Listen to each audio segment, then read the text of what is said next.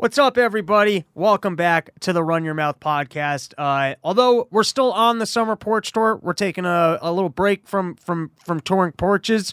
Things got a little out of control.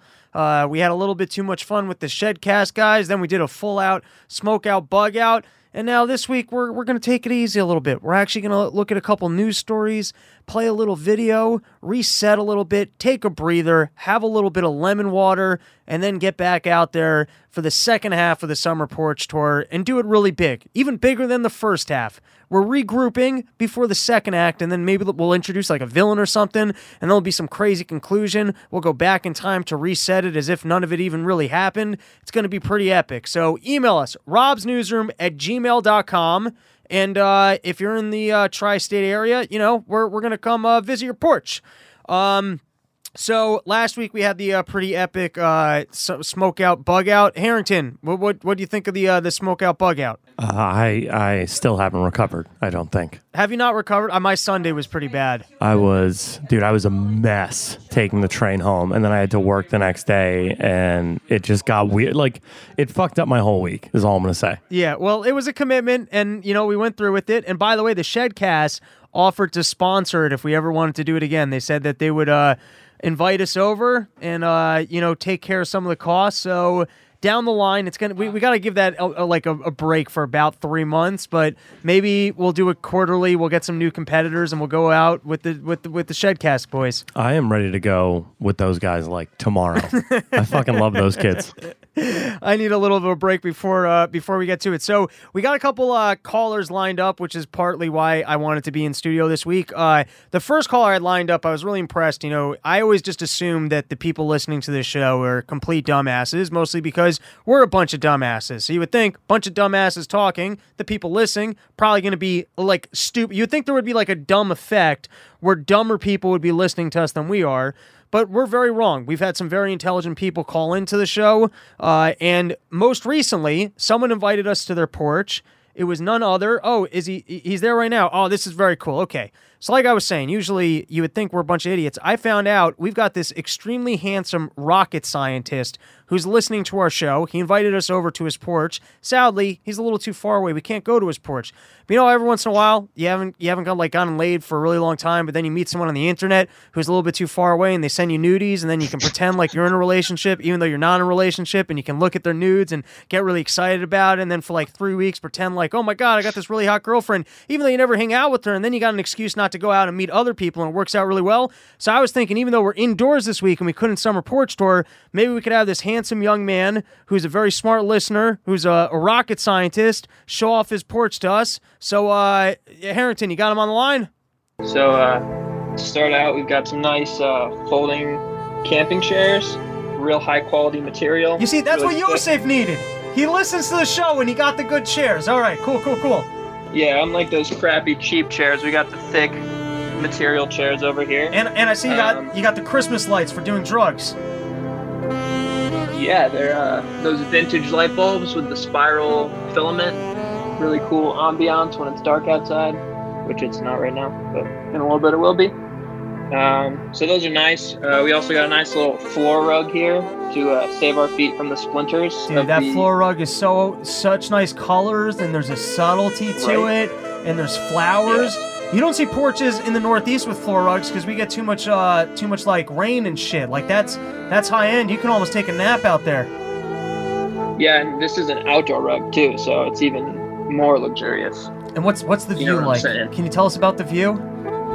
Oh, I'll describe it real quickly and then I'll show it to you. So we've got a beautiful view on the left here of another condo. We've got some beautiful green trees with evergreen trees and regular leafed trees. And then to top it all off, we've got the parking lot. All right, well, it's a nice view of the parking lot. You know, as far as parking lot, you know, porch views go, that one's not bad. Oh, it's the best. And let's see. And actually, like, if you you can't see the mountains right now because of the clouds, unfortunately. And but you can see the mountains. What's your favorite thing to do from your porch? I like to sit out here when it storms and just watch the thunderstorms. Maybe have a couple cocktails while it rains. It gets pretty hot here in the summer, and when it rains, the weather breaks and it gets nice and cool, it's nice to just come out here and hang out. Can you turn around and show me the view from the porch again? Oh yeah, of course. Oh my God, Harrington, do you see that view? It's lovely. It's intoxicating. Yeah, so the sky out there is where all the storms come. So you can see the lightning, you can see the rain. I mean, the sky from that porch. Don't you just wish you were on that porch with that guy right now, looking at that sky? To be honest with you, the way he's describing it, this music, hearing his calming voice, it's like I'm there. I can smell that fresh mountain air. I can feel like I can see those clouds myself. All right. Before we let you go, and we really appreciate that you called in, you shared your porch digitally with us. You got any questions for us? Anything you wanted to bring up? Any delicious sandwiches that you've eaten? Any government, harassing you or stealing your wealth that you want to describe to us? Any Tinder game that you're spitting that's working really well that you want to share? I don't know. You let us know. All right. Well, as far as sandwiches, if you're ever in Los Angeles, there's a great place in Hermosa Beach called Mickey's Delicatessen. Whatever, can't pronounce it. They do a great capicola sandwich, provolone. They do a really good hot pastrami sandwich. It's nice and melty, the cheese. So if you're ever out in LA, that's a great place to go. As far as government stealing from me, I feel like as an aerospace engineer, I'm stealing from everyone else. So I feel like I'm part of the problem. Oh, you got your gig is government? So my last job, I worked for. You're getting that defense money. You should have a much nicer porch, dude. I mean, your right. Porch... Well, see, they don't pay us that much. You know what I'm saying? Yeah, you got to get in. I think they pay us all that much, but right. I got you. All right. Yeah, you got to get one of those exec jobs. For now, I'm gonna put you on the ranking as #1 on the intelligence run your mouth leaderboard, just purely off of the job that you're doing. For all I know, you're the fucking janitor over there. I don't know, but you're claiming to be a rocket scientist. And Harrington, have we spoken to anyone smarter or more credentialed than a rocket scientist thus far? No, I mean I'm thinking like maybe one of the Shedcast guys, but I'm not certain. Yeah, it's not sure. Those were strange fellas. And then we also had that guy who was clever enough to smoke meat and brine in his parents' backyard for like that's all he does. So that guy was pretty clever. Not the worst. Did you have a professor of philosophy on? Yeah, she was pretty smart. She was cool. We're gonna have her back on. People really seem to like her. She's getting a great interview. She's getting well reviewed. I gotta read. You know what it is? I gotta actually educate a little bit more so that we could have a second conversation because I think I went through every thought I've ever had in the genre of philosophy. I gotta read that Bastiat guy. I think that's what we're gonna do. I'm gonna have her back on. I gotta read some Bastiat or whatever the fuck that guy's name was, and then we'll talk about. Bastiat? Yeah, we'll talk about that guy and the philosophy of liberty a little bit. Yeah, all right. Thank you so much for calling in. Thanks for listening. We'll be in touch. Maybe we'll be out in Denver at some time, and we can actually enjoy that porch in person. Yeah, hopefully I'll have a better porch by then. But well, you just keep making those machines that kills other people, and before you know it, I actually don't make those machines, but yeah. Yeah, I got you. All right, later, buddy. Thanks for calling in. Yeah, see ya. Okay, cool. Harrington. All right, so part of the reason that we decided to take this one from the actual studio is that there are some news topics that I wanted to talk about this week, and I wanted to play a couple videos for you guys. So for the first is, by the way, Harrington, have you by any chance been watching any of the Showtime show with Roger Ailes? Oh, hell yeah. I caught up on the last few episodes last night. How good is it? Oh, it's fucking amazing. Firstly, okay, I'm so happy that you've seen it. The first thing that makes it so good, even if the show is bad, it is just such primetime Russell Crowe. I mean, it's like him as the gladiator guy, but every single speech, like if you're a person like us who are just salespeople, we do nothing other than use our voices and sound convincing, and he's the absolute best at it. So even if the show was garbage, just every time he opens up his mouth and gives a riveting speech, it's whatever that thing is at its absolute best. Gets so fired up every time. He gets so fired up every time. The other thing that's great about it is it's kind of fun to just see someone who's such a shithead, but he wins, and to like, he's straightforward and malicious in a way that like I can never be, and it's fun to kind of watch and root for that character. Dog, he drives a chick insane with his dick. Well, like literally drives her insane. Well, that part gets a little bit too dark. Really? But even just I'm saying the only reason I'm still watching. you get so off on that power hunt. No, but what's partially interesting is that I think he kind of earns his right to be a complete dick to people, and that he's winning, and he's actually winning for them and being right. Like, if I walked into a business setting and I had to bully people into my point of view, but then it ended up making everybody a lot of money, you're kind of justified in doing so. But here's what's the most interesting part about that show, is that it really showcases a news network as running exactly the way I would think it would run, which is essentially as being a government arm of a propaganda network. Like, you see, listen, I don't know, I didn't really watch Fox back, during the Iraq War or during the Bush era. I was much younger. I was in high school during that time period, so I wasn't all that focused on the news. I was smoking a lot of weed in a dorm room, reading the New York Post, listening to Q1043, jerking off a lot, and eating horrible bodega snacks. That was my life at that time. So how much of that has changed? Almost nothing. If anything, I'm keeping it real, I really developed my personality young, and I've stuck to it. Stick to what you know, Rob. I just, I've moved on from the Q to more jam bands, and I've developed a little bit more of a refined taste for good sandwiches, and not just for your Drake's cakes or Rice Krispie treats. I've really stepped up my palate, but in terms of just wanting to be left alone to sit in a room and read the news, not much has changed. That's essentially what this podcast is. That's essentially what this podcast is, a forum. Okay, so anyways, what's very weird and interesting about the show is that you basically see Roger Ailes. He came out of the Conservative Party. He helped both Nixon and I believe Reagan too win election. And then he ends up in news, and what's very cool about him as being a newsman, first, he wasn't always at Fox News. He has a very good eye for production, and he understands how to develop television that's just going to do well. And his initial philosophy, which was genius, was he just realized, hey, we've got all these liberal news networks. If I make a conservative news network, we're catering to a huge demographic of people that these other stations aren't. Just by doing that, we can have huge ratings and get massive revenue from the advertising dollars. Another thing I think he did that the other news stations didn't do was he put incredibly hot chicks on, knowing, even though they didn't really talk about this in the show, but he just had that, foresight into men that if you put hot chicks on television, they'll just kind of watch it, and they'll watch it for a little bit longer. But the other thing that happens in the show is he has absolutely no care or concern for accurately reporting facts or being a news network. Not for 1 second. He understands he wants two things. He wants profits by just showcasing the worst things, and he doesn't care. And he also wants to push for whatever it doesn't really get into his philosophy or why he's so war hawkish, but he is 100% war hawkish, and he just wants to float that narrative. He does not care. No, yeah. It 100% gets into that because, not only was he notoriously in bed with it shows him making the phone call directly to Dick Cheney. Yeah. And putting, which, by the way, you can continue, but that would be conspiracy talk of hey, look, I think the head of this network is basically just working alongside the government, and that's so interesting to have a showcase, a show basically just show, yeah, that's exactly what's going on, and in a very casual way. But go ahead with what you were saying. Well, and the fact that he put Karl Rove in his place is pretty fucking awesome, too. Oh, that was so badass, yeah.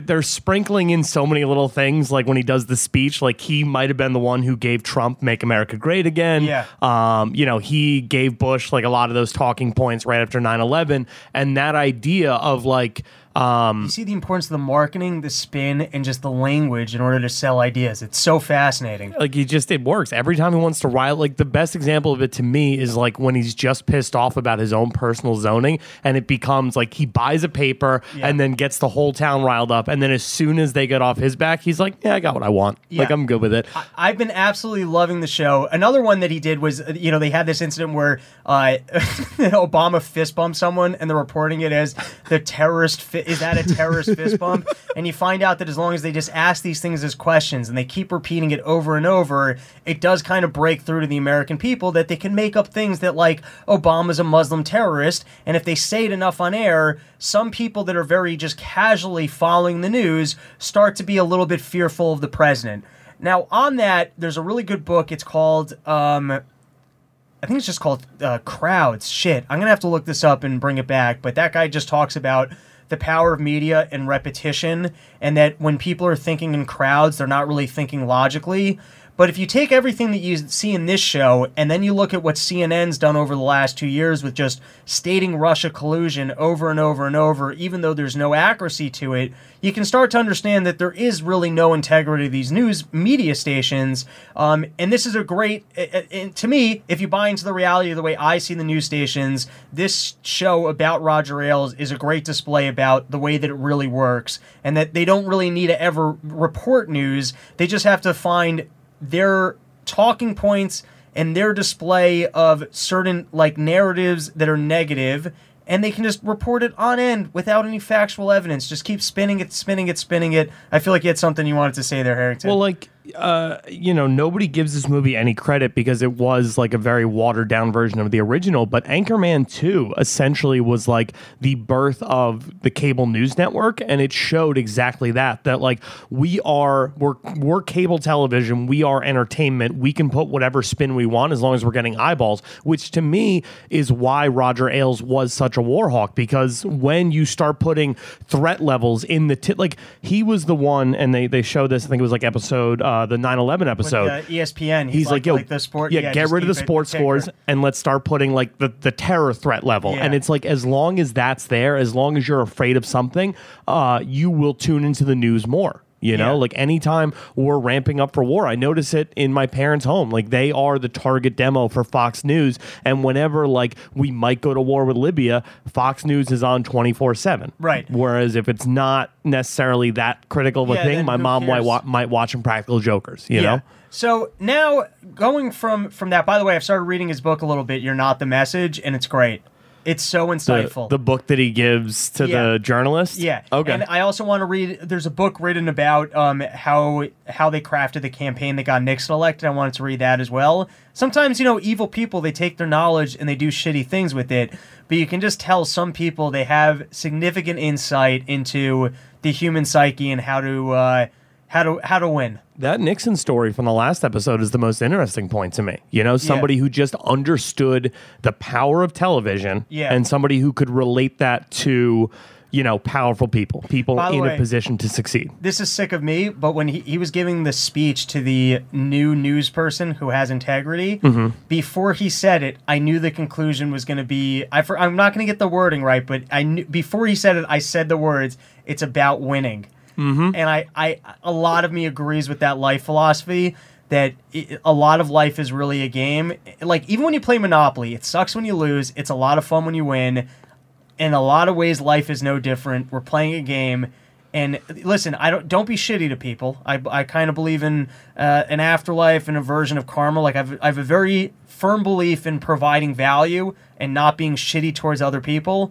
But then I also see life very much so as winning and losing.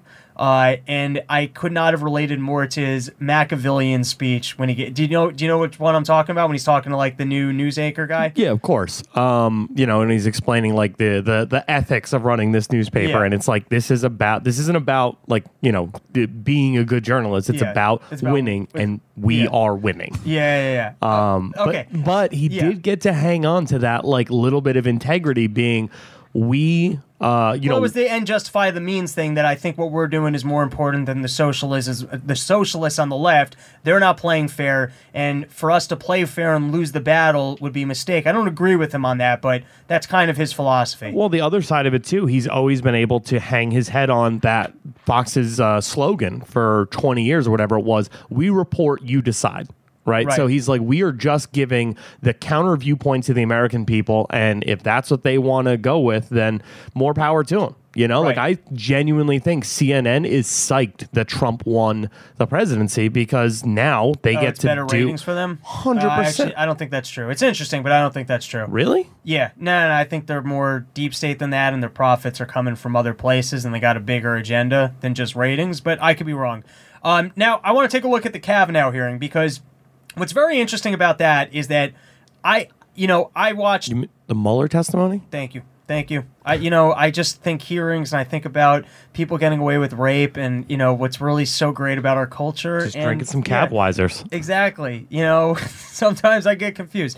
I watched probably a good 3 hours of the Mueller thing, maybe more than that. You have a very sad life. I really watched a lot of it, but then what I was realizing is most people watch zero of it. Not only do they watch zero of it, they don't even watch like the direct highlight clips of it. If anything, they look at the headlines of what the news stations have to say about it, and they get a general flavor based on, like, if you're a person who likes CNN or you're a person who likes MSNBC, if you're a person who likes Mark Levin or you're a person who likes Rachel Maddow, you listen to maybe 1 minute of their interpretation, and that just becomes your flavor for what took place. I think that's the more informed. Some people don't even look at that.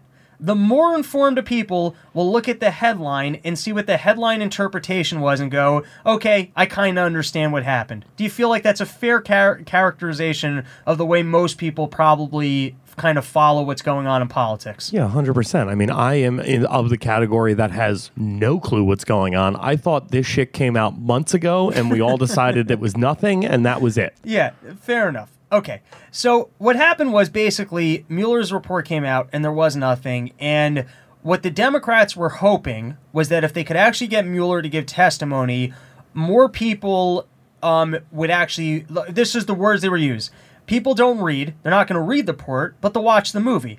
So if Mueller comes out and he tells you that there were some really alarming things that happened, they might get the news highlights that they need to show on CNN to get the nation in an uproar so that possibly they can move forward with impeachment.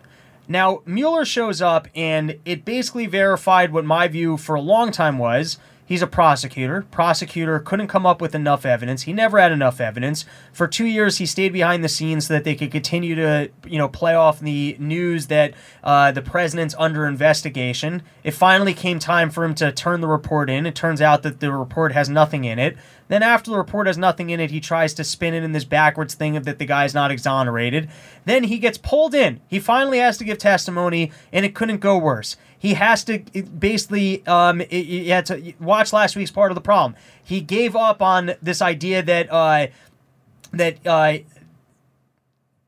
he gave up on this idea that he wasn't, like, this whole double standard of exoneration, and he admitted that there was no standard by which he wasn't allowed. Yeah, you have a question on that? Yeah, from what I understood, right, and this is still my understanding from what I have parsed together from the headlines I haven't been able to avoid, is from what everything I'm understanding is that if Trump does not win this re-election, he may go to jail. Is there any smoke to that fire? So what you just said is the most fascinating part of this entire thing. The most fascinating part. So the takeaway from Mueller's testimony was one of three things. What you just said was the Democratic CNN spin for, like, they wanted to push two things. They wanted to push, Mueller's confirmed that Trump can still go to jail, which still creates this image that Trump's actually guilty and that just because he's president, he's protected. And two is that Mueller's confirming the fact that there's a Russian threat, that even though we can't confirm that, Donald Trump colluded, it's very clear that the Russians were interfering in our election. So that was the worst of the spin from a meeting that, okay, so I was going to play a clip from CNN, but it was exactly that. I was curious to see how is CNN going to twist this thing, and that's how they were twisting it, was, well, it's still clear that Donald Trump might go to jail. So that's fascinating, because I was wondering if people might be taking that away from this as being the one takeaway, and we just verified yes. Yeah. I am the dumb guy on the couch. And in my mind, now there's stakes to this election. Yeah. So there were exactly three ways that this was spun. On the Republican side, it was, oh my God, look, this really was the deep state at its worst, and this was absolute lies from the outset. Then you had some Democrats saving face and going, okay, we admit, like, we overplayed our cards here. This clearly didn't work out well, and it's not even clear if Mueller ever wrote the report or who is really running the scenes here. Then the absolute worst spin that some people were floating was, hey, let's still understand the fact that Donald Trump could go to jail over this, neglecting anything about the complete fraud that Mueller's report was. Or, hey, let's not forget the fact that Mueller, who's now basically a disgraced person who was trying to, spin a prosecution while it didn't exist, who clearly lied in multiple instances, but they still kind of hold him up on this holy grail of the prosecutor who was looking into this has verified that the Russians were trying to interfere in our election, which, by the way, I've read reports saying that all of this online, like the social media shit, it's overplayed. It didn't really have an effect, which was another thing I saw CNN doing was, let's understand this was a control grab. This is really interesting. They were also saying, let's understand that one of the ways that Russia was able to undermine our country was by disseminating false information on social media. And so therefore, when you're on social media, you might be reading fake Russian information. So you know who's the only place that you should go to get news, Harrington?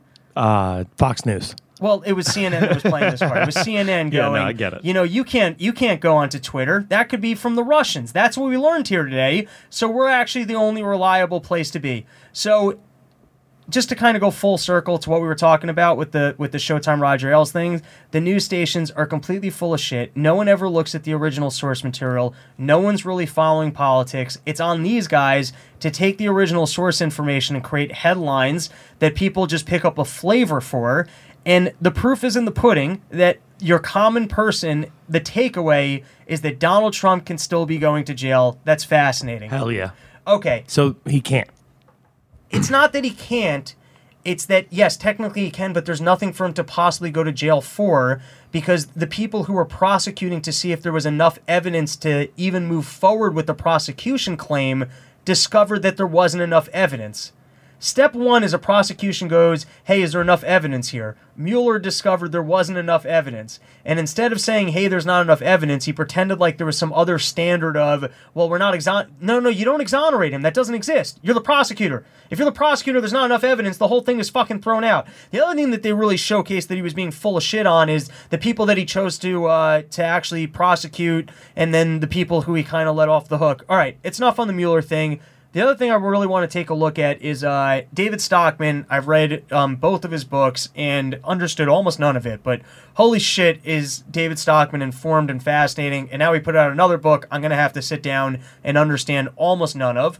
But there's one thing that is going to be the next topic that I really do want to explore, and it's a story that I would like to share. And so, Mr. Harrington, I would love it if you could play the tape of this recent David Stockman interview because I do want to give you guys some of the insights from what he said. You're watching Balance of Power. I'm David Weston. When David Stockman was budget director back in 1985, the national debt was approaching $2 trillion, which caused some alarm. Today, it's approaching $22 trillion, which means we are once again pressing up against the congressionally imposed limit on government borrowing. Welcome now David Stockman, President Reagan's budget director, over $16 trillion. No, that's not over $16 trillion, but I'd like it if you did have that much money. He's the author of Peak Trump, The Undrainable Swamp, and The Fantasy of MAGA. And he's also a former investment banker and corporate executive. He's coming back to Bloomberg for today's Conversation in Chief. So welcome, David. Good to have you. Well, it's obvious the swamp has not been drained because when we took office in January 1981, the debt was actually under $1 trillion. And the first thing, to his great regret, that Ronald Reagan had to do was ask Congress for an increase in the debt ceiling above $1 trillion. He unfortunately was never able to slow down the growth of the debt because the tax cut got too big, defense got out of control. But that's where it all started. Remember, in 1980, that $1 trillion was 30% of GDP. It had taken a long time to get to that $1 trillion mark. In fact, 38 presidents before him. Here we are today, $22 trillion, and it's actually objectively, this is the important thing, built in $40 trillion. By the end of this 10-year cycle, unless we do something to change fundamental policy, tax and spending and defense and entitlements, we'll be at $40 trillion, 140% of GDP. You can't really live with that when the baby boom's retiring and they're all going on Social Security. Well, which raises the question, does it really matter? I mean, we were in a panic. We went to $2 trillion. Now we're at $22 trillion. The country didn't fall apart. We now have people with modern monetary theory saying it doesn't matter. And by the way, they're from the left and the right saying, you know what, as long as we're the globe's currency, we can borrow as much as we want. That's right. ridiculous. Can you stop it there? You got to stop it there. So that was something that you heard and you got excited, right? Yeah. Okay. Now, here's what's very fascinating about that. stated differently, the fact that we're the global currency of the world means that there's demand for dollars. Right. What that means is people want U.S. dollars. Yeah. And also, the fact that people want U.S. dollars means that they'll continue to both hold our currency and lend us money, essentially, right? Right. And that's both called dollar demand. So what that means is our ability to continue to run a deficit is that people will buy dollars. There's dollar demand. Yeah. Now, here's what's very interesting about our lifestyle being fueled by dollar demand is that a lot of times you'll hear moral arguments made by people on the left saying, how can you not provide health care to this sick person? Or how can you not provide college education to this person? Or how can you not provide money to this elderly person?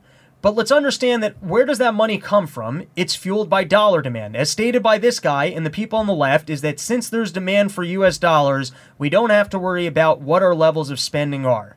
And I think if you start looking into what are some of the things that we do in the world to ensure that the dollar remains the currency of the world, activities such as wars in the Middle East to make sure that that we remain on the petrodollar, things like China not allowing, manipulating its currency, whereas opposed to letting U.S. dollars into its country, which would then basically have a if China let U.S. dollars actually into its currency as opposed to lending it back to the U.S., which it did for a very long time, you would have appreciation of the Chinese currency, which would also mean that the workers working in China, when they're paid, whatever their salary is, it would actually be worth more money and they'd have more purchasing power. So a lot of times, like even in that regard, when China was lending money back to us, it's like we're kind of profiting off the slave labor of people in China. So this is something that I haven't fully explored, but I do 100% know that when people are making a moral argument of, hey, how do we not pay for these things? How do we not pay for healthcare for these people? It's all being fueled by dollar demand. And if we really look at the things that we're doing in the world to make sure that the dollar remains the currency of the world and that other countries will lend us money and that there is dollar demand, what we would see is that it's actually some really fucked up shit and that it's actually insanely immoral. And that's something I'm going to be doing more research on and we're going to have more episodes about in the future. But it was so interesting when people kind of almost mistakenly admit to something that's actually really horrible. Does that make sense, Mike? Oh, dude, I have processed this since I was like 12 years old, and I was going to a summer camp where they hired like a bunch of European people, and they explained to me why they hated America, and it was essentially that, like, yeah, we give aid to Costa Rica, but like in return for that, it's like they got to sell us like 10,000 bananas at like, 1 cent a piece, you know what I mean? So that they can have like food and clean water. And it's like, that is what makes the American economy work, and that kind of makes us scumbags, but like, whatever. Fucking pieces of shit. All right, yeah, so fuck 'em. We're going to watch a little bit more of this David Stockman video, who not only explains, firstly, why this system isn't working, but then he'll also kind of lay on the fact that we've got this massive, our debt's growing, we're at peak employment, we're not saving money, and as the baby boomers start to retire, which means it is going to forcefully increase both the spending and the amount of money coming in, this obviously is a recipe for disaster. So I don't think we're going to watch the entire video because we went fucking heady on politics today. And we've got some sandwich talk that we got to get to in a minute, but I do want to watch a little bit more of it. Roll the tape, Mike Harrington. Ridiculous, because if that were true, why bother with 22 trillion of debt? Let's have 50 trillion, 100 trillion. Let's dump money out of the sky from helicopters and tell everybody to have a party. Who needs to work? Just have the government or the Fed print the money. That's crazy as hell. And we've reached the point where we are today on the debt because the Fed has accommodated the Congress over and over with these easy policies that have made it possible to finance the debt at artificially low interest rates. But, we have 400 trillion, we had 4.5 trillion balance sheet at the Fed, 22 trillion worldwide. It's the central banks that have enabled the politicians to pretend that there's free lunches, that fiscal doesn't matter, and that the debt can keep growing. The Fed. Well, It's the juice at the Fed. It's not sustainable. Are there two elements here? One is overall, how much are we borrowing? How Yeah. far are we going in debt? The other is, what are we borrowing I thought for? the Fed was our friend. And they're No, separate they're issues. bad. If we were investing all of this money in profitable things, if you were a corporation and the capital investment return benefits, then it wouldn't be so bad to borrow some money. Well, first of all, the government's borrowing money rarely uses it productively, okay? A lot of it goes to defense. We're spending way too much money on defense, and it doesn't do any good economically anyway. The rest is going to entitlements, which keep people, in dollars, but it doesn't help the economy grow over time. If we look at the private side, there's pause been it for a an second. explosion of debt. Business. I think he just said we spend a lot of the money in defense, which helps keep people in dollars, but it's not actually an investment that helps anybody. Well, no, that was entitlements, he said. No, rewind. I think he said, I could be wrong. Much money on defense, and it doesn't do any good defense. economically Hold on. anyway. The rest is going to entitlements, which keep people, in dollars, There but you it go. doesn't help the economy grow over time. If we look at the private side, there's been an explosion of debt. Business debt was $10 trillion at the time of the crisis. It's $15 trillion All right, now. you can stop What here. did they? If you're very interested in the exact specifics of why the debt in this country is so horrible and how that money originates at the Fed and what the real cost to all of us is of printing this money and the Fed being in control of low interest rates, I recommend going to listen to that interview. It's all of 8 minutes long. You can listen to it twice, and he lays out the argument pretty perfectly.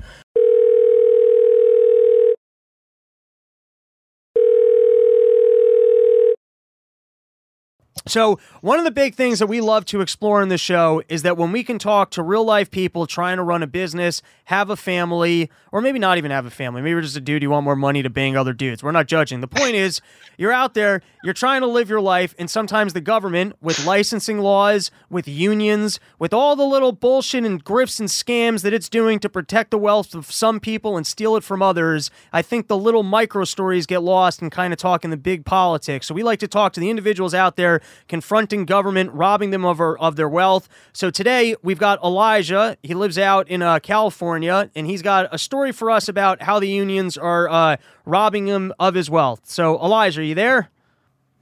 Well, okay. So first off, my colleagues and I got into this. It's just a very we're pretty agile. We're lean, so there's only a couple of us running the operation, but we run a brokerage, so we broker freight. The majority of which, well, all of which, we specialize in shipping containers. So you're looking at the sea boxes that go overseas. The shadiest of all the industries. What's that? The shadiest of industries. Shadiest. No. Well, I'm sure there's a lot of shady shit that goes on at the port, but I mean, we can get into that later. Yeah, so, so the company that I work for, we're a brokerage that brokers out freight to local independent contractors that ship containers, to and from the Port of Oakland. What we generally do out here is we do a lot of exporting because, like we said earlier, I'm in California. I'm actually smack dab in the middle of the Central Valley. I mean, we feed half the world here. You've got the biggest almond export business in the world right here in like the 30-mile radius where I live and work.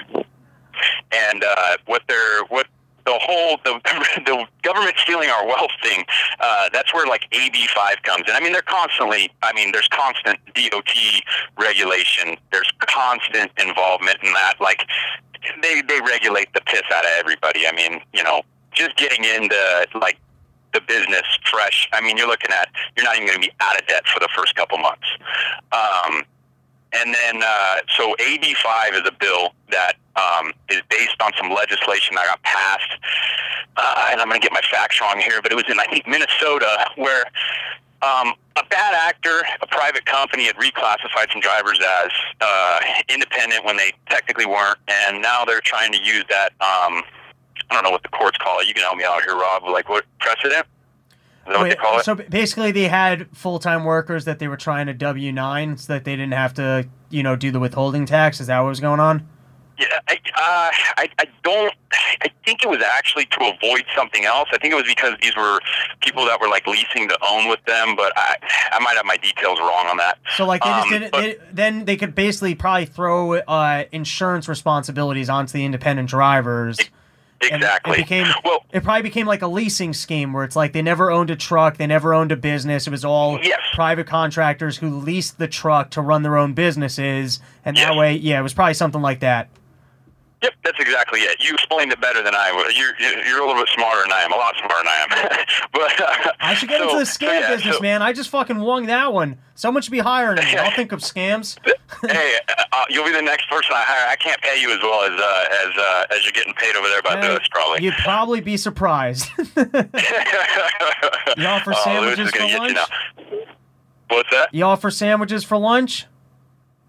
You know, there's a dynamite sandwich place right across, like, catty corner from my yard here. All right. That, like, cold sandwiches, hot sandwiches. It's actually like a deli. They specialize in, like, sausage and linguiça and tri-tip and stuff like that. It's pretty dope. It's called Wolfson's. I can promote the heck out of them. You already have more office equipment than I have, and you got the slick little phones for making sales calls, so, who knows, man? Maybe some fucking sausage sandwiches. I'm making sales over there in no time. Yeah. You can make some sales for us, Rob. Come on out, dude. You know, we're only about an hour and a half from the coast, an hour and a half from the mountains, dude. You can snowboard and you can suntan the same day. That is a pretty good pitch. Oh, man. All right, so tell us about this AB5. Okay, so essentially what I wanted to talk to you about is what it, like, kind of, you know, I remember it was something you and David hit on your show, and it kind of struck me like it's a cartel.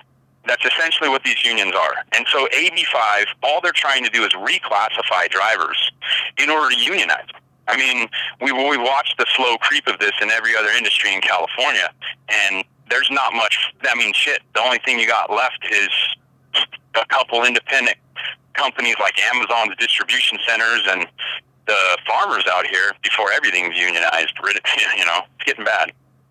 Got you. And so what happens in terms of, like, if it unionizes, that doesn't allow you to do what you do, which is privately, you know, put together these freights? Is that like it kind of prices you out? Well, no, it doesn't price us out. What my fear is that it doesn't affect me now. Don't get it twisted. It's not something that's going to affect me in the next couple years. Right. But down the line, it is definitely going to affect me, because that's what happens. Is so, you know, they passed this piece of legislation. You know, we've seen this in just about every, like, clean air bill in California. I mean, it's crazy the regulations we have on the trucks out here, and it all works the same way. They introduce one bill, and then they change the wording with an amendment, and then there's another, bill that comes down the line, and it doesn't stop. And then before you know it, you're being taxed for farting outdoors. That's what they do. It starts with, hey, if you're going to run a car, we got to make sure that the emissions are up, and then once you get let the government legislate, you know, clean air quality, next thing you know, you eat a little too much at lunch, you fart a big one outdoors, and the tax man's showing up saying you owe him a little money for polluting the air quality. That's the way. Yeah, which you and I know being from the Austrian school thought, you know, if you can't fart greasy farts outdoors without paying a tax, nobody's going to shop at Wolfson's West Side Locker here in Gustine. Yeah, and we're trying to keep the good sandwich places in business. So what are we going to come out as anti-farts? That's insane. Yeah, insanity, Rob. I get where you're coming from. All right, so let's actually lay out a little bit of the facts so that we can better understand what's going on here. So currently, so the companies that are going to be affected by this, I think some of the biggest, and they don't need any more interference because they're already underwater as it is, but Uber and Lyft. Because, I mean, you're talking, if they reclassify everyone as an employee, well, in the state of California, if you employ someone, you're responsible to take care of workers' compensation insurance, all kinds of other. I mean, they're not direct taxes in the sense of written in the law a tax, but if you understand the tax code and all the requirements, it's like you just get hit with all kinds of penalties as far as insurance that you might not need to pay. Like, why are you paying workers' compensation on a guy, like in Uber's, defense, right? Okay, so why am I paying workers' compensation if I'm Uber to a gentleman or a woman, can't offend the ladies, are driving their own car that have locks on their own doors. It's all their own property, and now I have to pay workers' compensation insurance on that person if they slip on a banana peel going outside to get a smoke, Let's slightly better explain the situation. So essentially, you take Uber and Lyft, and you have a voluntary exchange between workers and tech companies. tech companies created a technology where they have the ability to be matchmakers between people looking for a ride and people that are willing to provide a ride. Everybody wins. They do my job. Yes, they do my job basically in a streamlined fashion because they don't really have to worry about freight costs, things like that. Like before we get into the same freight, kind of deal. Before we get into the freight, I just want to explain government stepping in and what exactly they're looking to do. So you have a tech company, and they're great at being matchmakers between individuals who want to drive their cars and get paid for it, and people that are looking for rides.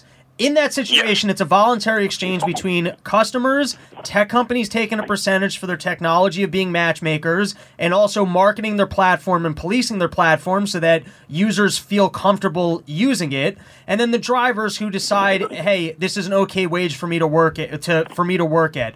Then government steps in and they say, hey, listen, we have to protect the workers, and so therefore we're going to create laws that say that this kind of an exchange between workers voluntarily working at a company cannot exist. If you're going to work at a company, it can't be as a private contractor using somebody's technology. It's almost like a franchise model where you're using their name even though you're an independent contractor. You have to actually be employed by that company, which then forces them to provide certain things such as insurance, licensing, all the things that you're describing, which then erodes the entire profit model that was put in place. And then all of a sudden you end up with a business that was profitable, serving the marketplace and creating work opportunities for people that the government just legislated out of existence.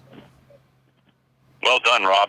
Well done. Exactly. You fucking nailed it, buddy. I thought you were a comedian, not a fucking economist. You sound like Bob Murphy. I'm just a dumbass, who, whatever, can sometimes pontificate in the right direction. It's almost like, like those preacher people, and, they get into, what do they call that when they just start, like, mumbling shit? Dance.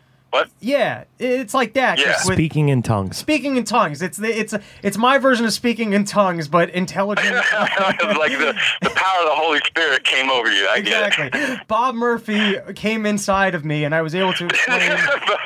You heard it here, folks. Bob Murphy came inside Robbie Burns. Exactly. Bernstein, well, sorry. when you say it Robbie that way, Five. it sounds a little bit disgusting, but everyone understands.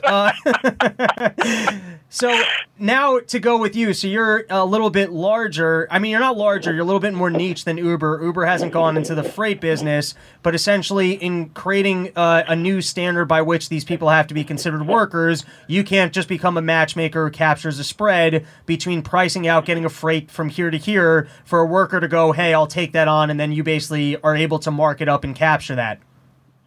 Yeah, I mean, you explained it. Let me just give you a different wording, just because it might even make more sense because not everybody's, they're more on my level. Yeah, I mean, it's like I'm good at getting freight from. We're good at getting freight, getting the business from certain customers in the area, and we service those customers by selling those contracts to independent contractors on a day-by-day basis. Yeah. And that's essential. And like you said, we take a cut because, we're facilitating the movement of that. We cover all of the, logistics part of it as far as when that container has to make it to the port. I mean, because all this stuff's time sensitive. Those ships, they can't sit at port for days on end. So you've got to make cutoffs. Those Asian hookers will die in 3 days. When you, I'm sorry? I said those Asian hookers will die in 3 days. When you package them up from Singapore. Exactly. You can't freeze them. Yeah. You can't freeze them. So then the reefer businesses, they don't work for that. Okay, so the other thing that you touched upon is, in terms of actually being in the field and working in this industry, is that you've said that in other countries, a lot of shipping has actually been automated, which obviously would significantly reduce costs and the time that it takes to ship things around the world. But then in the U.S. and Canada, because of the strength of some unions, there's a lot of stuff that's being done manually as opposed to by automatic technology, solely because some people seem to have a protection racket. So can you tell us a little bit about that? Well, I guess that's let me start with the reason it's a protection racket, because that way I don't get lost here. The reason it's a protection racket is the union works like this, and I don't think anybody really knows this outside of it, is that, so you're issued, there's only so many union cards, right? Yeah. Think of them like you own a $5 bill that there's only so many of, right? Yeah. Well, that union card, you as a union employee get salary increases, and those deals are negotiated usually through the union, colluding with the government and colluding with, everybody else to get these huge contracts, and they're able to pay exorbitant amounts of money to the people that work there. Well, and as you get these raises, you never get a decrease in wages. Well, say Papa, my grandpa, right, works there, and then my dad takes his union card when he retires, and then that's passed on to me. Well, I might be making $250,000 a year by now jerking off on a forklift. Hell yeah. So explain to me how that's economical at all. I mean, I could employ, 100 of those people, or 10 of those people for that amount of money. You know what I mean? Yeah. It's insane, and that's how it works. So, and really, I don't want to rag on anybody that handles or moves heavy equipment at the port, but I mean, you're driving a crane, you're driving a forklift. It's not something that merits making hundreds of thousands of dollars at the expense of the private companies that own the ports that are, trying to facilitate the exchange of goods overseas. I mean, and then, which brings you to another point, right? So it's like, if you're, indirectly paying the salary of all of these employees, hundreds of thousands of dollars for each a year, and you could get much lower cost with a market, scheme, right? That's all passed on to the consumer. Yeah. Where this becomes really apparent is, firstly, just talking to the union thing that you're talking about. If you ever want to read an interesting example of that, in Artie Lange's Too Fat to Fish, he talks about how basically someone set him up with not necessarily a mob boss person, but someone who was connected, who was able to get him into the union. And then he was talking about how he started making like $100,000 a year, just basically standing on the port with this protected job where they took orange juice off of whatever freight was coming in.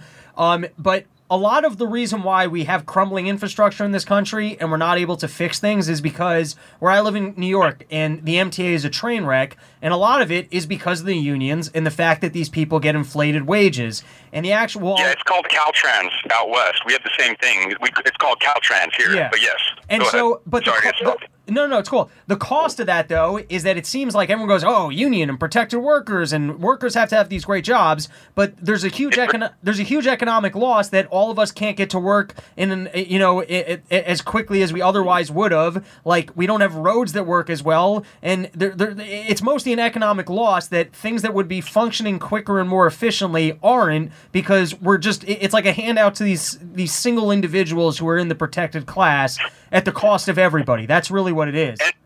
And that's what I wanted to touch on as the last point you made.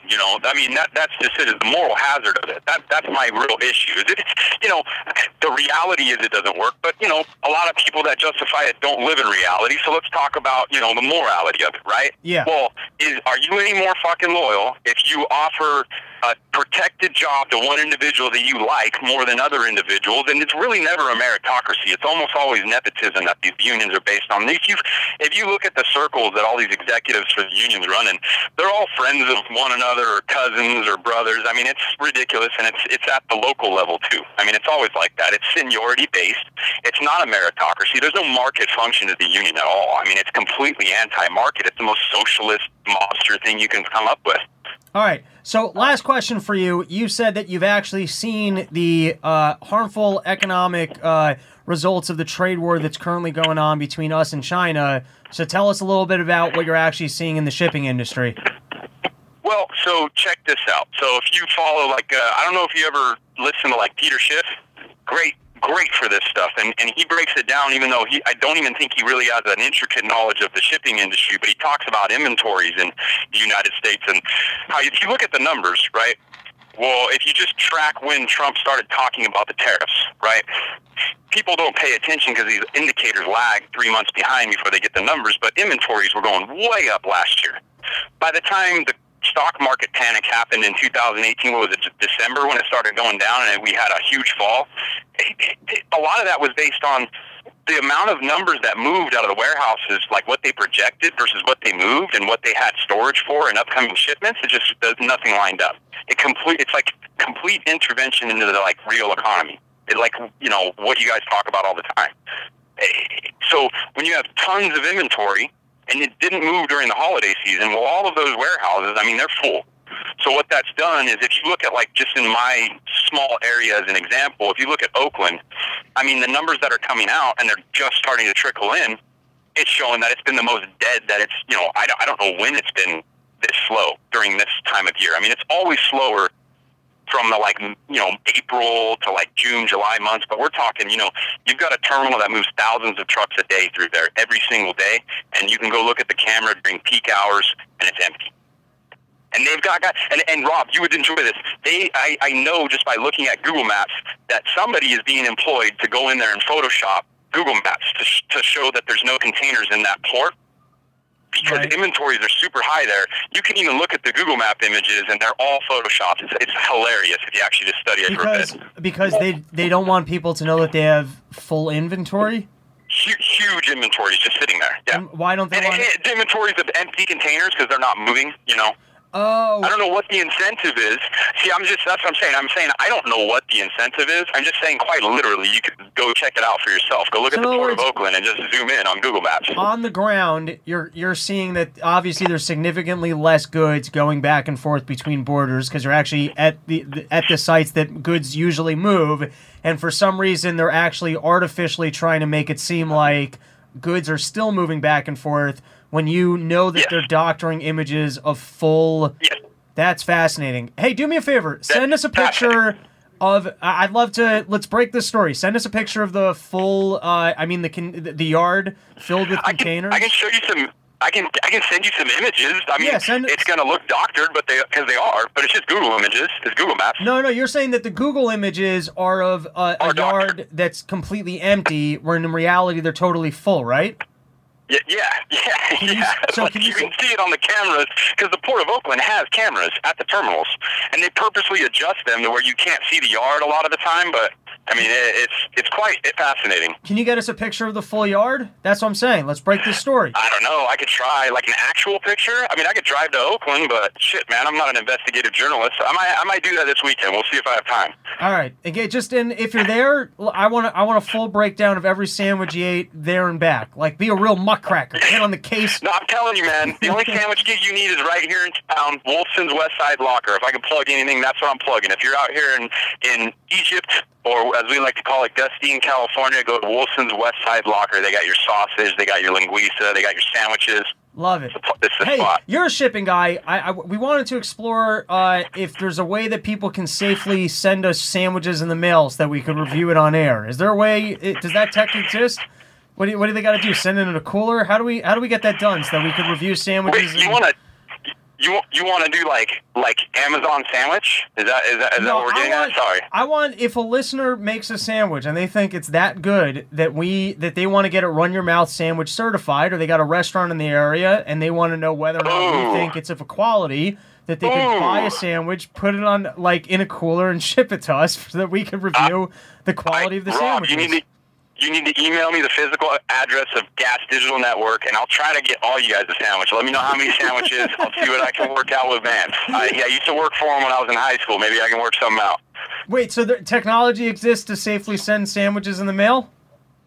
I don't know, but I'll figure it out, Rob. I'm pretty resourceful. I think if I put a cooler in a cardboard box and maybe paid some, FedEx driver and beer and weed, maybe he'd get it there in a day. I don't know, maybe some cocaine too to help him out. All right, we'll be in touch about it. Thanks so much for calling in, and we'll do it again. Thanks, buddy. All right, thanks, Rob. All right, awesome. Harrington, it seems to me like we got some other callers in the room ready to go. What's up? You look handsome. Oh, thank you, buddy. You look especially nice today. You put on a shirt and feel everything. Nice. Well, yeah. Are you, I look tan. I look tan? A lot of time on my bike. No, you look pale as fuck. I thought I look nice. I felt good there for a second. No, you do look nice, but thanks, buddy. You look pale. Anyways, we've been summer porch touring pretty hard. I went all the way out there at Professor's house. We went all the way out to your house, even though you didn't have chairs for us. We did the smoke out, bug out. Get the fuck back. Walk it back a little. You came out to my house 2 weeks before I moved in. And the point is, we've been out on the road, summer porch touring hard. Wait, this is the new house? Yeah, of course. This is my living room, bitch. That looks fucking nice, man. That looks like you guys really put it all together. It looks way less creepy and ghost-like with furniture in it. Look at Yosef looking like he's not squatting. Looking like an actual homeowner. So, Yosef, it's nice to have you with us to be checking in, and we've got quite a backlog of food topics that I'd like to get into. Sure. Okay. First is I just want to let... Yeah. I don't want to talk about any Stanford eateries. What are you talking about? That was mainly what I wanted to get into a little bit. That was what I didn't want to talk about. Why do you want to talk about Stanford eateries? I feel like it's already been covered. Wait, you're offended that we did the Shedcast and talked about Stanford places? No, I'm just saying I feel like it's been covered. You mean like there's no other rocks to be turned in terms of Stanford eating? Zero. No, I feel like there's a bigger problem here. What's the issue? Well, there's a large problem. I just don't want to talk about Stanford eateries. What's the issue? I had 3 or 4 Stanford related eating things that I wanted to delve into. I know, and I told you I didn't want to talk about it, but you don't listen. Wait, when did you tell me that? You didn't get my email reply, I guess? Oh, jeez, no. I guess you don't look now like, oh, you're scrambling to look for the email. I sent it out at 2:00. Wait, I'm gonna grab the evidence. Let's see. Let's see. Let's see what came in. Let's see what came in. No, I think Mike wants to present Stanford eatery. What was that? That would be such a fucking letdown for Robbie. Like, Robbie just told me the idea before this, and I was like, oh hell yeah! For you to just throw this whole segment under the bus is really shitty. Wait, I'll talk about it. I'm just saying that I feel like all the places that you listed have already been covered on the Run Your Mouth podcast. Wait, I actually don't see anything in your email about not wanting to talk about Stanford eateries. Yeah, he's just butthurt about the Shedcast, dude. Yeah. No, why you butthurt about the Shedcast? I literally said those were already discussed, and I don't think I care to add to those. Scratch number 2 from the list. The email that I'm looking at is probably going to be a call-in and not making a whole ordeal over cherry pie. Those cream pies, though, holy crap. Okay, thoughts on your topic and what to add or stuff I don't want to discuss. Love the potato bread is listed as 4 and 7. We can definitely discuss potato bread. Jesus, okay, fine. Don't need to ram it down. Lakes. Oh, I didn't see that you noted my notes. Lakeside Diner, the Wedge Inn, Donut Delight, those were already discussed, and I don't think I care to add to those. Scratch number 2 from the list. However, I went on the road. I went back to Stanford. I visited these establishments solely that we could come back to the podcast and discuss them, unless I'm having a fucking moment that we re-brought up Lakeside Diner and Wedge Inn on the podcast. I feel like that was something that we were going to report in on. Didn't you talk about those places? I listened to the show. I thought I spoke about those to you in person and not on the show. I could be having a fucking senior moment here. We covered all that on the Shedcast. No. Hold on a second. We were on the Shedcast, and while we were on the Shedcast, those guys brought up that they thought that the Lakeside Diner had better donuts than the diner that I had mentioned. So when I was in Connecticut the other week, I said I very specifically have to go to the Lakeside Diner so that I could eat here and see whether or not that was an accurate claim by the Shedcast boys. I decided I was going to go on the road and test it myself. I also had never eaten at the Wedge Inn. They were talking about the Wedge Inn, so I decided, let me go see what the Wedge Inn is all about. Then I texted you what my report was, and then when we were going to do the next episode, I was going to bring up that I'd revisited these establishments, I did my homework, and here's my analysis. Is that something that we already did on the show, or is that something that we just were kind of spitballing around, which was more as background logistics work so that we'd be prepared for when we did it here? I think, as Mike said, at a certain point, you could only say so much about the Wedge fucking Inn. And, I got so much more on the Wedge Inn. I actually went there. I want to tell people that it's actually pretty decent, but it's not world-class decent. I was going to give my fucking breakdown on it. Same with the Lakeside Diner. What sandwich did you get? I got multiple sandwiches. I made three trips back there in 2 days. And it's just okay? Fuck you. Yeah, okay. There's no way you could go a third time and it just be, nothing magical. Well, you see, apparently there is more to discuss about the Wedge Inn. Would you look at that? When we mention it, suddenly it's of interest. All right, you know what? I've only walked in there once ever. Apparently, listen, for some reason, Yosef's upset about us for talking about Stanford food topics when we did the Shedcast. So here's what we'll do. I'll talk about new places. Oh, that's fine. So that weren't discussed. We're going to get to the other food topics here, and then once we hang up on you, I'll give my review of the Lakeside Diner and the Wedge Inn, because I went out and I did my homework so that I could get back to the people about whether or not those establishments were worthwhile. And I'm surprised that you're so anti these establishments. I'm not. I never said that. I just said, it's one thing if you wanted to go into whole diatribe about at another eatery or another topic that could be discussed. I feel like they each got their proper due. I had so much more information on it, but it's okay. Why we're poking a dead frog at this point. Let's get into some of the other things that we wanted to discuss. What kind of Tom Sawyer ass saying was that? What? We're poking a dead frog? I don't know. It came out of my mouth, so I rolled with it. Felt like something out of Mark Twain. Maybe. I don't know. Did Mark Twain use that expression a lot? I don't know. All right, we're getting fucking derailed here. It's late at night. We didn't eat enough snacks. Everyone's being hostile and picking at each other. Yosef has no excuses. You're at home court. I bet you even recently ate dinner. I ate a late dinner. Nice. What was on the menu? I had a Morningstar Chipotle fake meat crumble things. That sounds terrible. They're fantastic. Okay. With, I guess, like in a wrapper taco. I don't know how you want to say that, and then just some cold leftover pasta. All right, really living well. It sounds like someone spent all of their income on the house and is going to be eating shitty dinners for a little while, which I understand. That's why I don't make those kind of investments. Yeah. I'm not letting kids or investments get in the way of my sandwiches. That's the lifestyle decision I made, and that's fair. And that's why he doesn't want to talk about these fine eateries, because he can't afford to eat in them right now. At least we've cracked the mystery. So now here's something that you can afford, and it was on the list. People wanted to know what our opinion on potato bread was. That was actually a write-in. People wanted to know what we thought. Is so fucking good. Potato bread, if you're eating white bread, is the better version of white bread. Like any sandwich that you would ever eat with white bread, you're upgrading by eating it with potato bread instead. I think any sandwich, period, is enhanced.